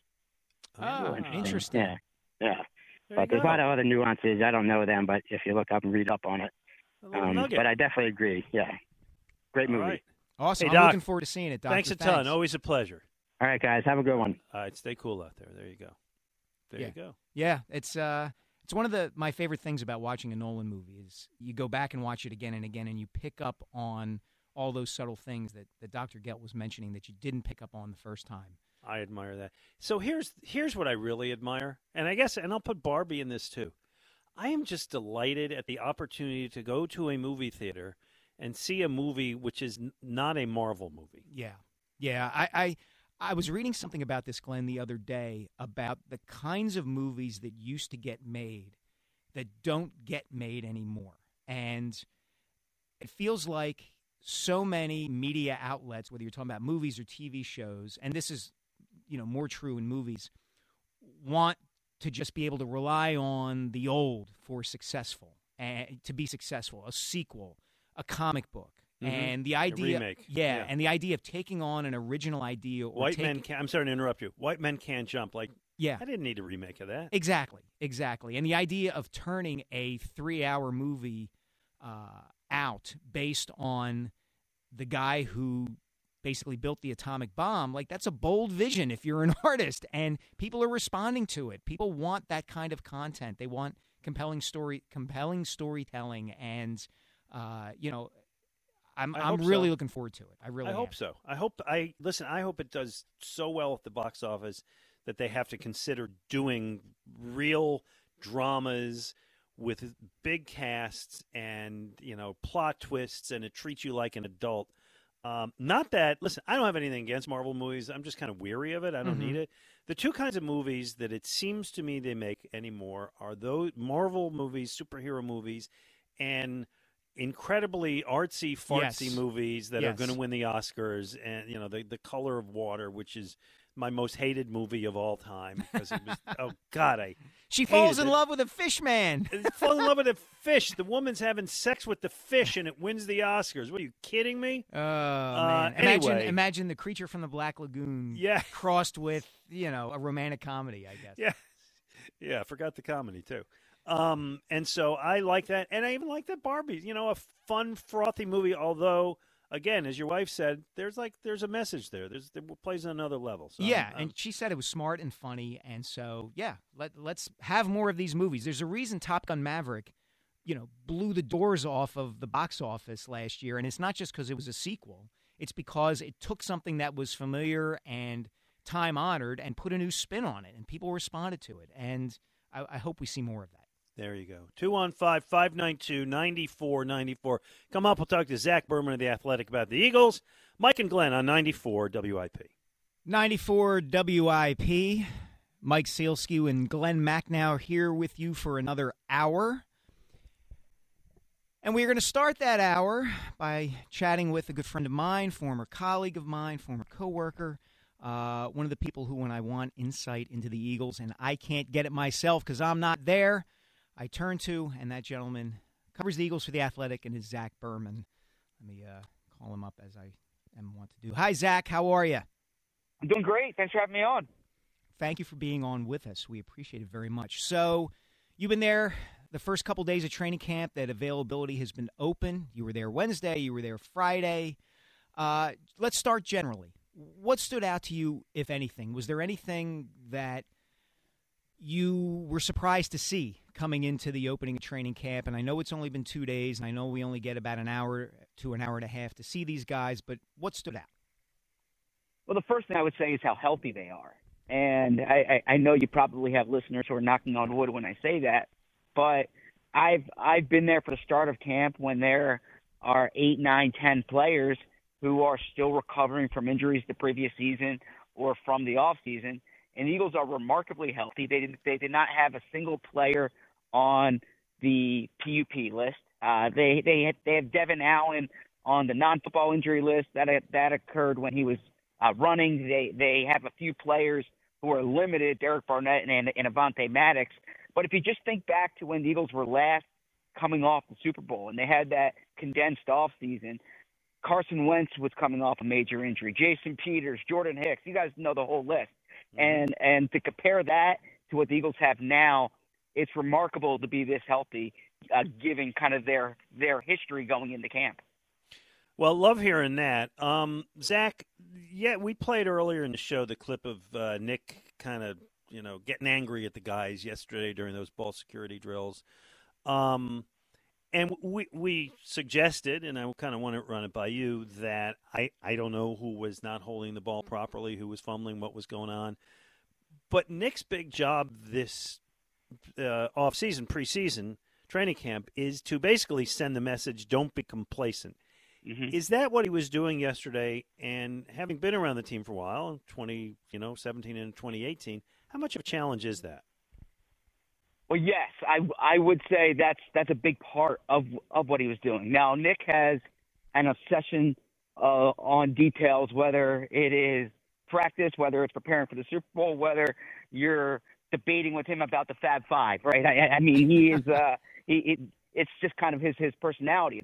But as far as what he's doing this camp, I do think it's deliberate for the reason that you said.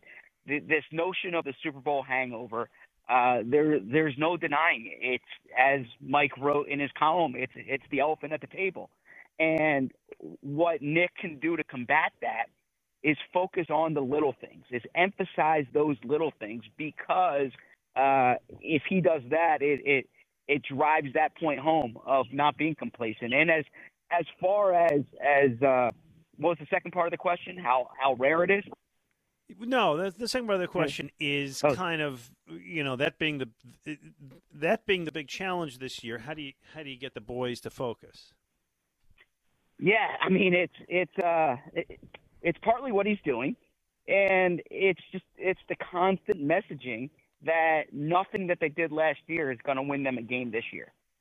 And it's easy to say that. It's harder to apply. The numbers are what they are now. A big reason why teams don't get back the following year after losing the Super Bowl is it's really hard to make the Super Bowl, right? That's fairly obvious. But when the Eagles looked into the data, one thing that they saw was offensive regression and injuries to the quarterback, injuries to the offensive line. This is my 12th year covering the team. The 2 years that were really bad here was when the offensive line was completely beat up. So that goes into the health. But in terms of the messaging, it's very much what Nick's doing. Don't get complacent. Don't think you can just show up and turn it on. Don't think this is just fast-forwarding to January and February and seeing what you do in the postseason. We're talking with Zach Berman from The Athletic, Eagles beat reporter extraordinaire. Zach, let's broaden the messaging concept to include Sean Desai, the new defensive coordinator. He spoke to us yesterday morning before practice, and I was really interested in his comments about Jordan Davis. He was asked about Davis and the progress that he's made, and of course it comes with the caveats of, we haven't seen much of him yet, and, there really hasn't been an opportunity to kind of test him in any sort of real way on the field. But one of the things he was asked about was Davis's ability as a pass rusher. And the first thing that Sean Desai said was, well, we have a lot of guys on the defensive line who are good pass rushers, which to me was a bit of a tell. And then he went on to say, Jordan has all these incredible physical attributes, and we're working on the technique and fundamentals.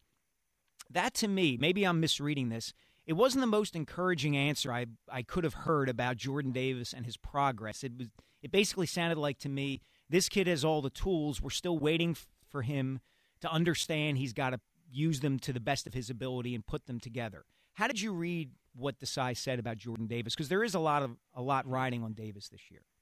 Yeah, so I interpreted it as Sean Desai doesn't want to say anything right now about this team and about these players in particular. That at this juncture in camp, he's staying very general, and he's just kind of repeating the same message, if you will. Now, your point about Davis is well-founded because the Eagles need to see Jordan Davis affect the quarterback. They didn't see it much at Georgia, and it is the big projection here. And that pick is not a great pick if Jordan Davis doesn't affect the quarterback. If all he is this big run stuffer, that's probably not worth, the number 14 pick in the draft. But the Eagles do believe he has the tools to do it. And to say he's a rare player, you literally wouldn't be able to find someone that big, that athletic in the history of the NFL Combine. So I think that it remains to be seen, but it is the big question with Jordan Davis. Can he affect the quarterback? It was the big question on draft night, and it's the big question in his second training camp. All right, speaking of guys who don't want to say anything, Jalen Hurts spoke the other day and didn't. And I don't want to rip the guy because I think he gets it. And when I say he doesn't want to say anything, I think he doesn't want to say anything that's going to backfire. Part of that was, interestingly, he said he chose not to be on that show Quarterback that I just watched. A lot of people watched on Amazon. If you would, kind of your take on his message there and his thought process there. Yeah, that was interesting. And a part of it, if you look at it last year, the narrative around Jalen Hurts is different than it is this year, right? And he declined it last year, and he declined it this year. He said he didn't think the time was appropriate a year ago. He did not rule out doing something like that in the future. And I do think the Jalen Hurts brand, if you'll call it that, is going to continue to explode. He'll have no shortage of opportunities for that type of material. But he didn't think the time was right then, and he didn't think the time was right now. And I suppose I can understand it. As a reporter who covers Jalen, I would have loved to see more behind the scenes there. But I think it was more just about waiting for the time to be right for him. Zach, one of the big discussion topics, certainly on the show today, and that's been going on, even before training camp began, was, okay, the Eagles are the best team in the NFC. Who's going to challenge them? Who could beat them? And the two teams that come to mind for most people, I think, are the 49ers and the Cowboys. Size up the conference for us from your perspective. Are the Eagles the clear favorite? If there's a team out there that nobody's talking about or thinking of at this moment that might sneak up on the rest of the conference, who is that team? Kind of give us your broad take on the entire NFC. Yeah, well, this is a bad conference. I would start there. If the Eagles played in the AFC, we could be talking about 4 or 5 teams right now. And in the NFC, you'd have a hard time really trying to find, that 4th, 5th team. I do think the Eagles are the best team in the conference. I don't think it's by a significant margin. San Francisco is really talented. They're well coached. And if they get the same quarterback play this season that Brock Purdy gave them last year when he took over, the rest of that roster is so good. And by the way, they added, the Eagles' best interior pass rusher from last year, right? Yep.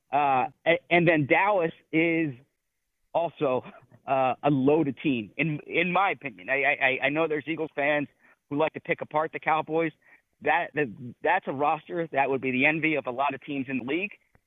They do have some depth issues on the offensive line, but they have a high-level quarterback. They have high-level playmakers. They have perhaps the best pass rusher in the NFL.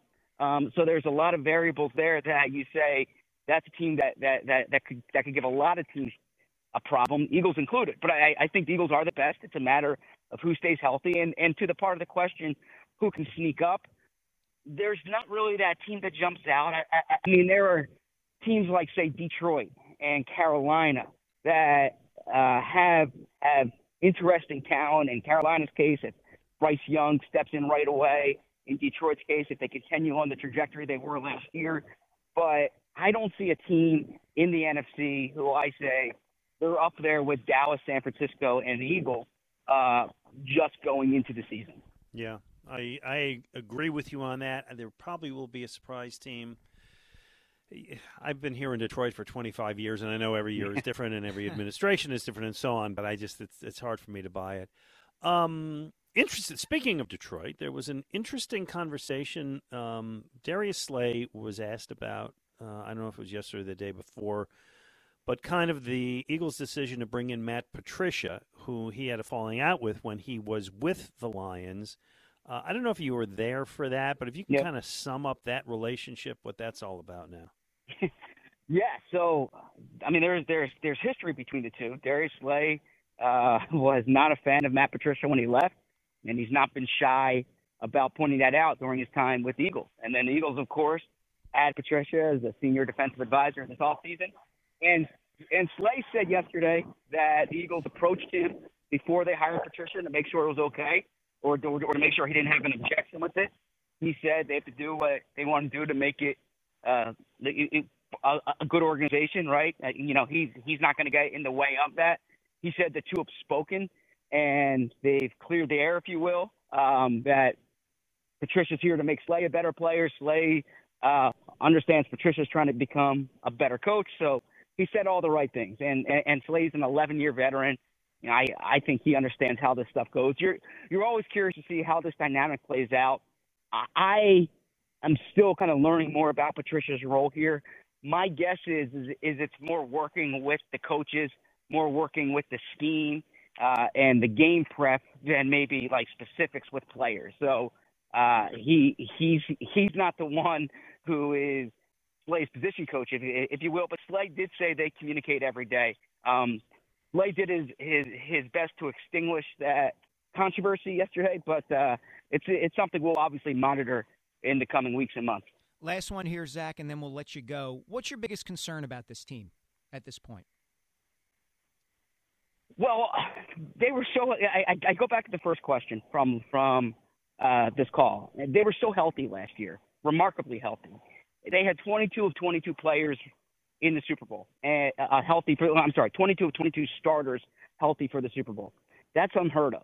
And Howie Roseman would tell you it would be naive to expect the same thing to happen this year.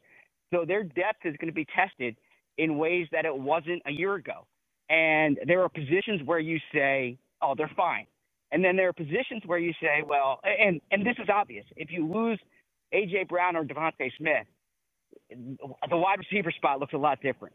I know they added Dennis Kelly last week, but if you lose Jordan Mailata, the offensive line looks different. And that's a problem with most contending teams in the NFL. But the Eagles weren't tested in that way a year ago. And I think that would be the biggest concern, is that everything looked good last year because everyone was healthy. But I keep reiterating it. The years when they haven't met the expectations, it's been because injuries have hit them, and it's really tested that depth chart.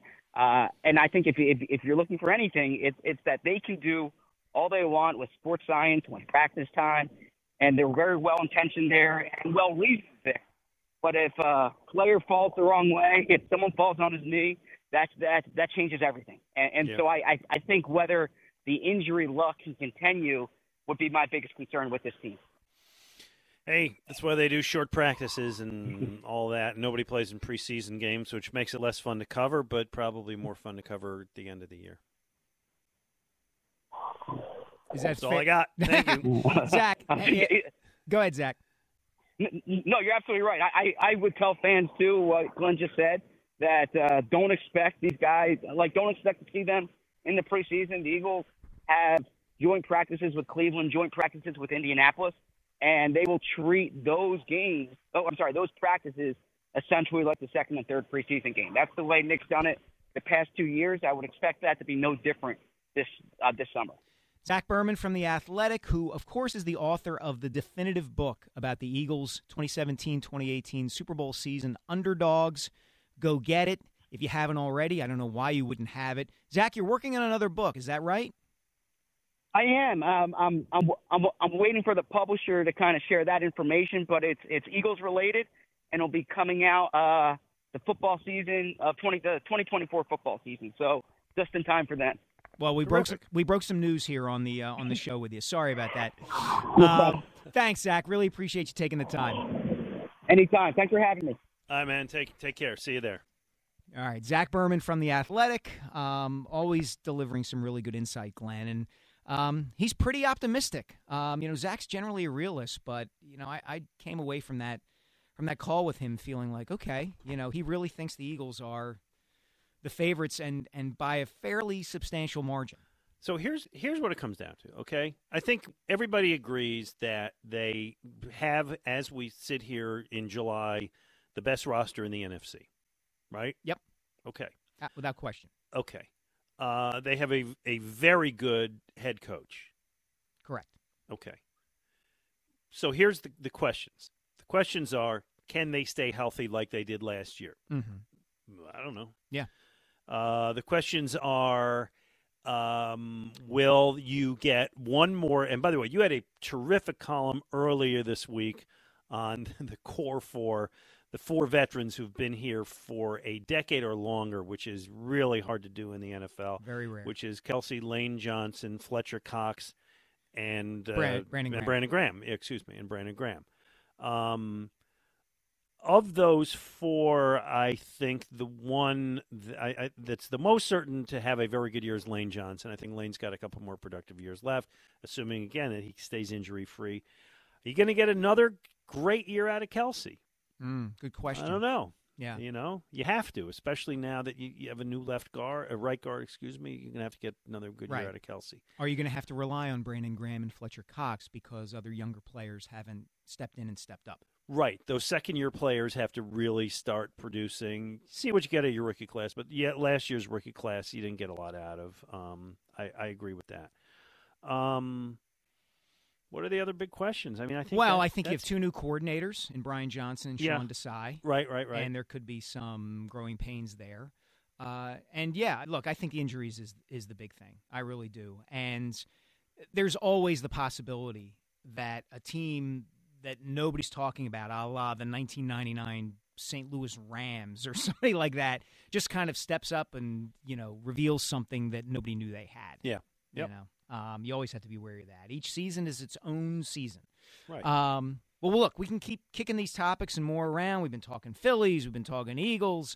I think Glenn and I are going to kick around a particularly amazing performance by an athlete that's probably not only now starting to get the attention that it probably deserves. And we will, of course, take your calls at 215-592-9494. He is Glen Macnow. I am Mike Sealski. We are on WIP.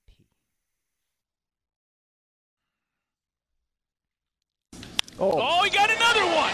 Get going. Ohtani has done it again. Santa Maria. Complete game shutout. Check. 2 homers in the nightcap. Check. Glen Macnow, are we witnessing the prime career of the greatest baseball player of all time in Shohei Ohtani? We may be. And you know, particularly in baseball, nobody ever says that, right? It always has to be that the guys before are better. Right. And maybe Babe Ruth hit as many home runs as like entire teams back in his day. Mm-hmm. So I don't know that I can say that, but I can say of our lifetime, mine being longer than yours, I think he is the greatest. So what he did the other day was incredible. He threw a one-hit shutout in the first game of a doubleheader, which, by the way, was the first shutout of his career. But then in the second game, he hit 2 home runs. Nobody has ever done that. I was reminded, by the way, old-timers will and this is I know where you're going to go. Yeah, before my time.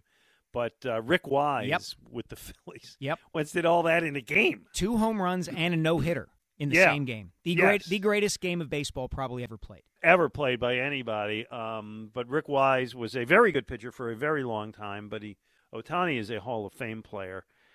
It is astounding to see, and it looks like the Angels have decided they're going to take him off the trade market. So he becomes a free agent at the end of this season. Yep.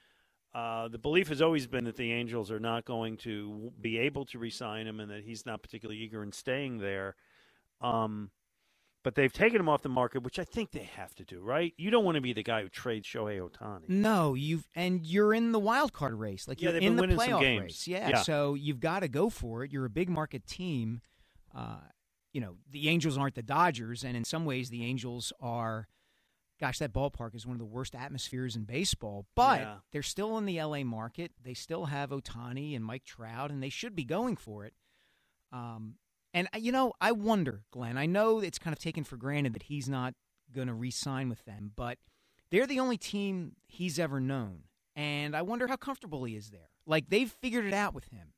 So does he want to take the chance that, however slim it might be, that he has a Trey Turner reaction to going somewhere else? I don't know. I don't know. And I don't know what he's motivated by, right? I don't know if he's just going to go for the highest offer he can get. I don't know who his agent is. If it's Scott Boras, I'm not sure about that. I don't know if it's like he wants to live in a particular place. I read a piece a week or two ago that he really loves Seattle, which has a very large Japanese community, so maybe he'd be comfortable in Seattle. I don't know if the Mariners are in any position to afford to sign him. No. I don't know. I do know that the Phillies aren't going to get him. No, which is something no. that you hear people asking, got Ohtani. Yeah, but they're going to sign everybody. They're going to trade for and sign everybody. They're going to get Ohtani. They're going to get Juan Soto. They're going to resurrect Ted Williams and put him in left or right field. Right. This is frozen head. Yeah. So here's the shame of it, and I'm not the first to say this. I almost never get to see Shohei Ohtani play a game. Yep. Right. I've been doing a lot of watching him on morning highlights on MLB Network, right? They put the highlights of the last game, and I always make sure I watch them when he does something well.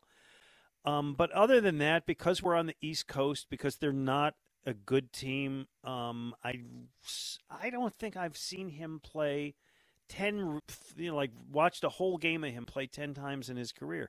And it's a shame. I hope he goes somewhere where we can watch him. Yeah, I do too. And some of that is just the nature of the way baseball is no longer at the top of the ladder in American professional sports, right? You don't have the NBC Game of the Week on Saturday that everybody's watching. Right, or Sunday Night Baseball isn't quite what it used to be because now there's Sunday Night Football, and that's the giant that eats everything. And it's a shame that we can't see him and don't see him more because think of this, Glenn. Right now, Shohei Ohtani leads the American League in triples with 7, home runs with 39, which puts him on a pace, I think, to hit 59 or 60 home runs this season. That would be a thing. He leads the league in walks. He leads the league in slugging percentage. He leads the league in OPS, and he leads the league in total bases. Combine that with the fact that he is 9-5 as a pitcher with a 3.43 earned run average, has given up fewer hits per 9 innings than any pitcher in the American League, and is striking out 11.5 batters per 9 innings. This is insane what this guy is doing. It's listen, last season he was great. This season he is having is really one for the all-time for the record books. And, in a certain way I'm kind of rooting for them to make the playoffs just so I can see him. Yeah. I mean, I think most people walking down the street wouldn't be able to pick him out of a lineup. They don't know that he's 6'4", 210 big guy, pounds, right. Yeah. that he runs like the wind. Yeah. I mean, he's a great, great athlete, and it's just, I hope the Angels make the playoffs just so people get a longer, better look at him because How he did is that just franchise get that bad? You remember the Angels, they were good for a while. They were in World Series and so on, and they had one of the higher payrolls in baseball, and they were a good team. They drew more than 2 million fans a year. Yes, the Dodgers were always the Dodgers. The way the Yankees are the Yankees, and the Mets will always be the second team, but the Mets have had glory years as well. The Angels, and everybody has said this over the last whatever couple of years, have had Mike Trout, Shohei Ohtani, and lose. Yep. Yeah. Right? No farm system, spending big money on players that don't work out. You spend all that money on Albert Pujols, and they have an owner in Artie Moreno who likes to make the showy move, kind of a thing. And like I said, it's been bad there for a while, despite the greatness of Trout and Ohtani. And you hope this season that, for Ohtani's sake, I think, and for Trout's, that they make the playoffs and get a little bit more of a spotlight because those two are just terrific. By the way, they have one more thing, too, that I've been watching every day in the box scores. Oh, yes. I know who you're going to say. Mickey Moniak. Mickey Moniak hitting 330, baby. Holy cow, is he good. Yeah, he's and really making good. defensive highlight plays. I cannot blast the Phillies for giving up on him. He had every chance here to do it, and he never did. Yeah. Okay, it's not like they gave up on him before he had the opportunity. They traded him for Syndergaard too. He wasn't even for Marsh; he was for Syndergaard. That's right. And he is going there, and he is great. I'm kind of rooting for him just because it's a likable story, but he's going to be the one. 20 years from now, when Mike Sealski is doing this show, and I am not, you're going to do what's the trade what's the guy we let go? Yeah, the Ferguson-Jenkins trade of the 21st century. The Ryan Sandberg. Yeah. Who's the guy that we should have kept? That's going to be it. He's to stamp him on that one for the year 2035. Little tiny bit of indication from Matt Klentak. No. Just a little bit, Glenn. Just a little bit. Give him that. Come on. Oh, God. It's like Hackstall, Klentak. You stick with I just like of those schmageggies all I just the like time. to poke you a little bit here and there. Oh, God. Blake from Glen Mills wants to talk about last night's Phillies game. Hey, Blake, how are you? Hey, Mike and Glenn. How you guys doing? Hey, Blake. Good. I just want to let you know I am in Boston Logan International Airport speaking to you right now on a flight back up to Philadelphia.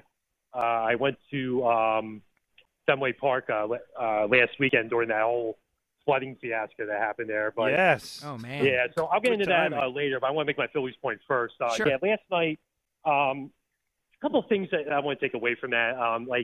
These ninth innings, like with the bases loaded, need to stop, and with no runners not crossing the plate because, I mean, granted they salvaged it and got out of there with a win, but there's going to come a time where those runs are going to become important, and you may get into a situation where maybe Kimbrel just doesn't have it, and then you might give up. That might be a game he might let up. Not that I'm hoping he's going to do it, but just I just think that they need to get more consistent and more productive out of their big guns to to make that happen. No, you're right, Blake. And there's an even more, not important, but another factor that goes into that, I would say, which is if you're not tacking on runs and turning a 3-2 game into a 5 or 6-2 game, then you keep needing to bring Kimbrel and Soto in, and you're going to wear them down. Even if you win the game, even if they get the save like Kimbrel did last night, you're having to use him in situations that you wouldn't necessarily want to, and you run the risk of him wearing down over time. Absolutely, and I agree 100%. So going back to the whole my whole experience in Boston. So me and my family, we decided to take a cruise. We cruised out to with Holland America. Went to Nova Scotia. That was part of our itinerary. But the first leg of our itinerary was Boston. So we wanted to check out the city for a couple of days, and we figured, the Red Sox are going to be in town Friday night. Let's check out a game. Get there early, get into our seats. Had bleacher seats, but a family member of mine was handicapped, so they moved us to an even better section in the outfield, right behind the Mets dugout. Nice. So you got an up close look at the imploding Mets. No, go ahead. No, I was just going to say you got an up close look at the imploding Mets. Oh yeah, absolutely. It was great, and but the only downfall was when we got to experience 4 innings of it. That's when the rains came, and it was just down a little downhill from there because we were in the concourse, and it was just absolutely drenched with water. Yeah. I don't know if you guys saw it on social media. There was a video guy that was sliding right into in the concourse because there was so much water that he wanted to put on a show for the fans. Didn't get a chance to take a video of it, but it's on Twitter if you want to see it. I think it's I have not seen that. Having been to Fenway Park many times, went to college up in Boston, family up there. It's kind of charming, but kind of a dump. Yeah, you took the words right out of my mouth, Glenn. And Blake, thank you so much for the call. No, you're right, Glenn. You went to BU. My wife went to BU. We took a trip to Fenway. Smart decision by her, by the way. Yeah. What's smarter, going to BU or marrying the girl who went to BU? Well, it's good riddle. Yeah, yes. Give me some credit. Anyway, we took our family up to Fenway a few years ago, and you're 100% right. You get there, and it's the history, and it's everything, and then you kind of walk around, and you're like, yeah, Citizens Bank Park's nicer. And they've invested a lot of money in it, and they're putting in some really expensive seats and stuff. But you know what? Citizens Bank Park is so much better. It is. Carl, we're coming up against a break. He wants to weigh in on Josh Harris. Carl, what say you about Josh? I want to take a dispassionate position in defending him vis-a-vis the way Glenn feels about him. This is a guy, look, much like Jeffrey Lurie, he didn't want to buy the Eagles. He tried to buy the Pats. Yes. He wanted a team close to home. These guys are buying assets. Yes, but here's the thing. There's no passion. Well, no, I disagree with that. So Jeff Lurie did want to buy the Patriots before he ended up buying the Eagles. It didn't happen. He ended up buying the Eagles. And you know what he did? He moved to Philadelphia. He focused entirely on Philadelphia. He basically still dabbles with some stuff in Hollywood, and he has won Oscars. But he doesn't own other sports teams. He doesn't own the Eagles and then also own the Mets. He owns the Eagles. That's what he does. That is his business. That's what he's focused on. And he is a transplant with tremendous loyalty to the city and the area and reflects that in many ways. Josh Harris? I don't think so. I agree. But what I think you missed my point is sports ownership is evolving into an accumulation of assets. It is, and yeah. It's my prediction. My prediction, within 5 years, Harris is going to put together an investment vehicle which is a combination of every asset he owns, including soccer in Europe. This guy's going to put a stock together called Harris Sports Inc. or something like that the public can buy. Well, and you do that. I think the ownership of the Phillies is going to be such a dinosaur within 5 years because it's a guy from the neighborhood, and I just think that's just the future in sports. Well, it's a guy from the neighborhood who made billions of dollars with that cigar business. Yeah. But I'm not discounting what he says, and I am also not telling you that Josh Harris is unique. But I'm also telling you, these are my teams. Mm-hmm. These teams, and I'm going to make an argument that some people find tiresome, but I don't care. These teams belong to the city. The Philadelphia Eagles will exist after Jeffrey Lurie's gone. Actually, his son will probably take him. But, the Eagles have been around before. The Eagles will be around after. The Philadelphia 76ers will be part of this city, and the fan base will feel about it after Josh Harris goes. To me, what I think is Josh Harris just sees this as another commodity in his portfolio, which I think is what the caller was saying. I am not abiding by that. I don't like it. Yeah, it's interesting, though, Glenn. I mean, he is being greeted with hosannas and thank yous and joyful tears in the nation's capital. Why would that be? Just because he's not Daniel Snyder. Right. There's a low bar to clear if there ever was one. We got to hit a break. We have time for maybe a call or two on the other side. Dan Wilson is going to tell us what we forgot to talk about. If you want to get a call in, 215-592-9494 with Glenn Macnow. I'm Mike Sealski, 94 WIP. And it's time for me to tell you about guided door and windows. So here's what we got here, okay? Bring on the summer heat. That's my message. Huge savings when you replace your old, inefficient windows and doors with the great people at Guided Door and Window. Right now, Guided is offering the best discounts of the year with their big 40% off summer sale. It's on all expertly installed windows and doors. If you got drafty windows, you've been meaning to replace them, do it now. You receive 40% off each window. That's right, 40% off all high-performance, energy-efficient triple-pane windows. If you need new doors, well, that'll work for you, too. Guide has got you covered. 40% off all high-quality entry doors, patio doors, garage doors, and storm doors. Plus, you start your project with no money out of pocket. You pay it off interest-free for up to 12 full months. Don't let these incredible savings pass you by. Go Guider right now. Take advantage of these limited-time savings. All prior sales excluded. Offer expires July 31st, so call Guided today. Schedule a free in-home estimate at 1-877-GO-GUIDA or visit them at GoGuida.com. That's go, GUIDA.com. Glenn Macnow and Mike Sealski here on 94 WIP. Dan Wilson, do we have Go Birds Radio coming up next? Is that Go Birds with Elliot and Reuben Frank coming up next. Rube is back. Nice. That's excellent. That is excellent. What do you got for the rest of the day? Me, I am actually either walking from the studio or taking an Uber to Reading Terminal Market to meet the best man at my wedding, one of my best friends and his wife and their son. They're in town from Brooklyn for the weekend, so we're going to have lunch together. And Nice. then I'm going to... Do you have a go-to there? I don't. I try to go to a different place every time I'm that's there. good. And I'm just... it's funny. I have the website up now trying to figure out exactly what I'm hungry for. Do I want a corned beef special from the Amish Herschel's, Deli? man. Do I want Herschel's. a Danicki's roast pork? Denix and Herschel's, those are my two go-tos. Yeah. So I'm deciding. Maybe I'll go Chinese. I'm not sure yet. How about you? What do you got on today? Well, so I have been trying to get in some degree of physical shape this summer, and why are we laughing? I'm not laughing at all. I heard. I'm snickering. That wasn't my mic on, Glenn. That was Mike. All right. Thank you. I fellas. kid. So I actually rented an electric bike for the summer because with my shot knees, like riding a real bike 25 miles, like that ain't happening. So I rent an electric bike, and I got to decide by the beginning of next week if I want to buy it from the people who are renting it to me or if I'm giving it back. And so my plan today is to go on a lengthy bike ride and kind of finally decide, like, all right, am I doing this or am I done? Yeah, I think that sounds like a great But thank plan. you for the snickering at the fact that I'm trying to get in shape by riding a bike. I think appreciate that, I think fellas. it's wonderful that you're doing that. Of course, I usually ride the bike and end up drinking beer at the end. Well, I'm I'm not- just going to say it's push-pull, right? Yeah. Like I said, it's about 1.25 miles to the Reading Terminal Market from the Oh, you think you WIP can make that? studios. Well, that's the thing is, like, I would love to get the exercise in, but I don't want to die before I get to the Reading Terminal Yeah, Market. well, it's 190 degrees. Exactly. So that Exactly. You know what? That's the problem with everything. It puts the damper on everything, doesn't it? It does. It really, really does.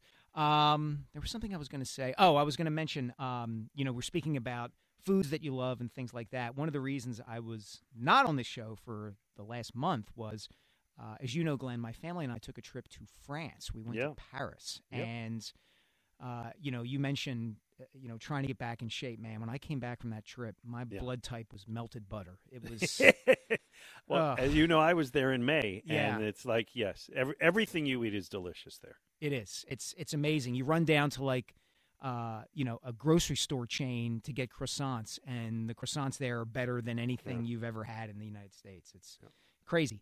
Dan Wilson, what do you got for us that we didn't talk about over the last 3 hours? Yeah, so a few things from the week. Number one, a couple of MLB trade moves that we might have gotten to briefly on the show, but kind of just diving more into it. Two former Phillies pitchers actually on the move this week. Noah Syndergaard earlier in the week goes from the Dodgers to the Guardians in exchange for Ahmed Rosario. And then later in the week, the Mets, are they selling at the deadline, giving David Robertson to the Marlins for two prospects, which then caused Max Scherzer in his media availability to say that he needs to, quote-unquote, have a talk with the Mets brass and ownership about the direction of the franchise. the Mets have a long history of building up people's expectations and then falling flat on their face. There was a great book written in the early 90s, Glenn, I don't know if you remember, called The Worst Team Money Could Buy, by Bob Klapisch and John Harper, two esteemed New York baseball writers. It was all about the Mets, I think, of 1992 or 93, when they had all these big-name players they'd spend big money on, and they were just terrible, bad bunch of guys. But this season might be the all-timer in terms of spending money and getting everybody's hopes up and then just crashing. Including their own star pitcher. Yeah. Yeah, which is interesting. I don't think he's going anywhere, but I appreciate his feelings. And Syndergaard, God bless him, he's just shot. I watched him a couple weeks ago. He's got nothing left. What else we got, Dan? So number 2, there's a little bit of news at a training camp this week, among all the other things of how long practice is and a few positional battles, including the punter. But one thing that I took away from the week is that Jalen Hurts, not once but twice, has turned down the Netflix show Quarterback that everyone loves. I know Glenn was kind of lukewarm on it, but that a 24-year-old quarterback about to turn 25, or might have just turned 25, how many guys at that age would be mature enough? And I think the wording he used was, I don't think it was appropriate for that show to be filming me right now in my career. The one thing I think about him, and everything suggests that this goes back to his college days and really even his upbringing before that, is he's not about him. He's about team, and he's always about team. And I watched that show, and I mean, it was good. I didn't think it was good, but clearly it's, here's the quarterback, and here's his wife, and it's all about them, and he doesn't want to be that guy. And I appreciate that he's just so dedicated to the cause that he's not looking out for that. There was an Eagles quarterback on that show, Glenn, Marcus Mariota. I know. Well, the tail end of it shows him, going to the Eagles. Yep. Yeah. What last one, Dan? Yeah, last one. Maybe an empty threat, maybe not. It's been going on in the league forever. The NBA formally threatened Damian Lillard and his agent for being too outspoken about only wanting to go to Miami. I don't know what this is actually going to change, but they're not thrilled with the fact that players are like, yeah, I will only play for this team. I am so sick of the NBA trying to have it both ways. They've built their entire marketing scheme around players and where they might go and who they might want to play for and all this stuff, and then they balk when the guys do what someone they're actually incentivized does it. Yeah. to do. Yeah, I'm tired of this. It's who ripped them, the players and the league, really hard this week. I heard it on the morning show. Julius Erving. Really? Did a podcast where he's sick and tired of it. And Julius Erving, all people said, it's the prisoners running the joint. Wow. That's interesting. So real quick before we go, Glenn, I talked to Doc for the book that I'm working on about the myth and magic of the slam dunk. And I'm not going to reveal it, but I have a couple really, really fun and revealing nuggets from him, including a quote from him about a couple of great contemporary players of his that I think people are going to kind of raise their eyebrows at. You're writing a book, The History of Basketball is Seen Through the Slam Dunk, and I think it's going to be terrific. Can't wait to read it. Thanks, man. Thank you to Zach Berman for coming on with us at noon. Thank you to Randy Moss for talking to us at 11 o'clock, and for everyone who made that happen. Thanks to Dan Cindy Wilson. Webster. Yeah, thanks to her. Yep. Yeah, thanks to Cindy. Thanks to Dan Wilson for producing. Thank you, everyone, for listening. Go Birds Radio, coming up next with Elliott Shore Parks and Reuben Frank. Enjoy your Saturday, everybody. Stay cool. 94 WIP. Now, with the MLB app, you can get baseball your way. Pick your favorite team, your favorite players, and get customized highlights, stories, and breaking news right on your home feed. Follow the action with Game 10, where 3D replays add another dimension. Plus, notifications can keep you connected to every pitch, every hit, every game. The MLB app. Baseball your way. Download it now for free from the App Store or Google Play. Blackout and other restrictions apply. Major League Baseball trademarks used with permission.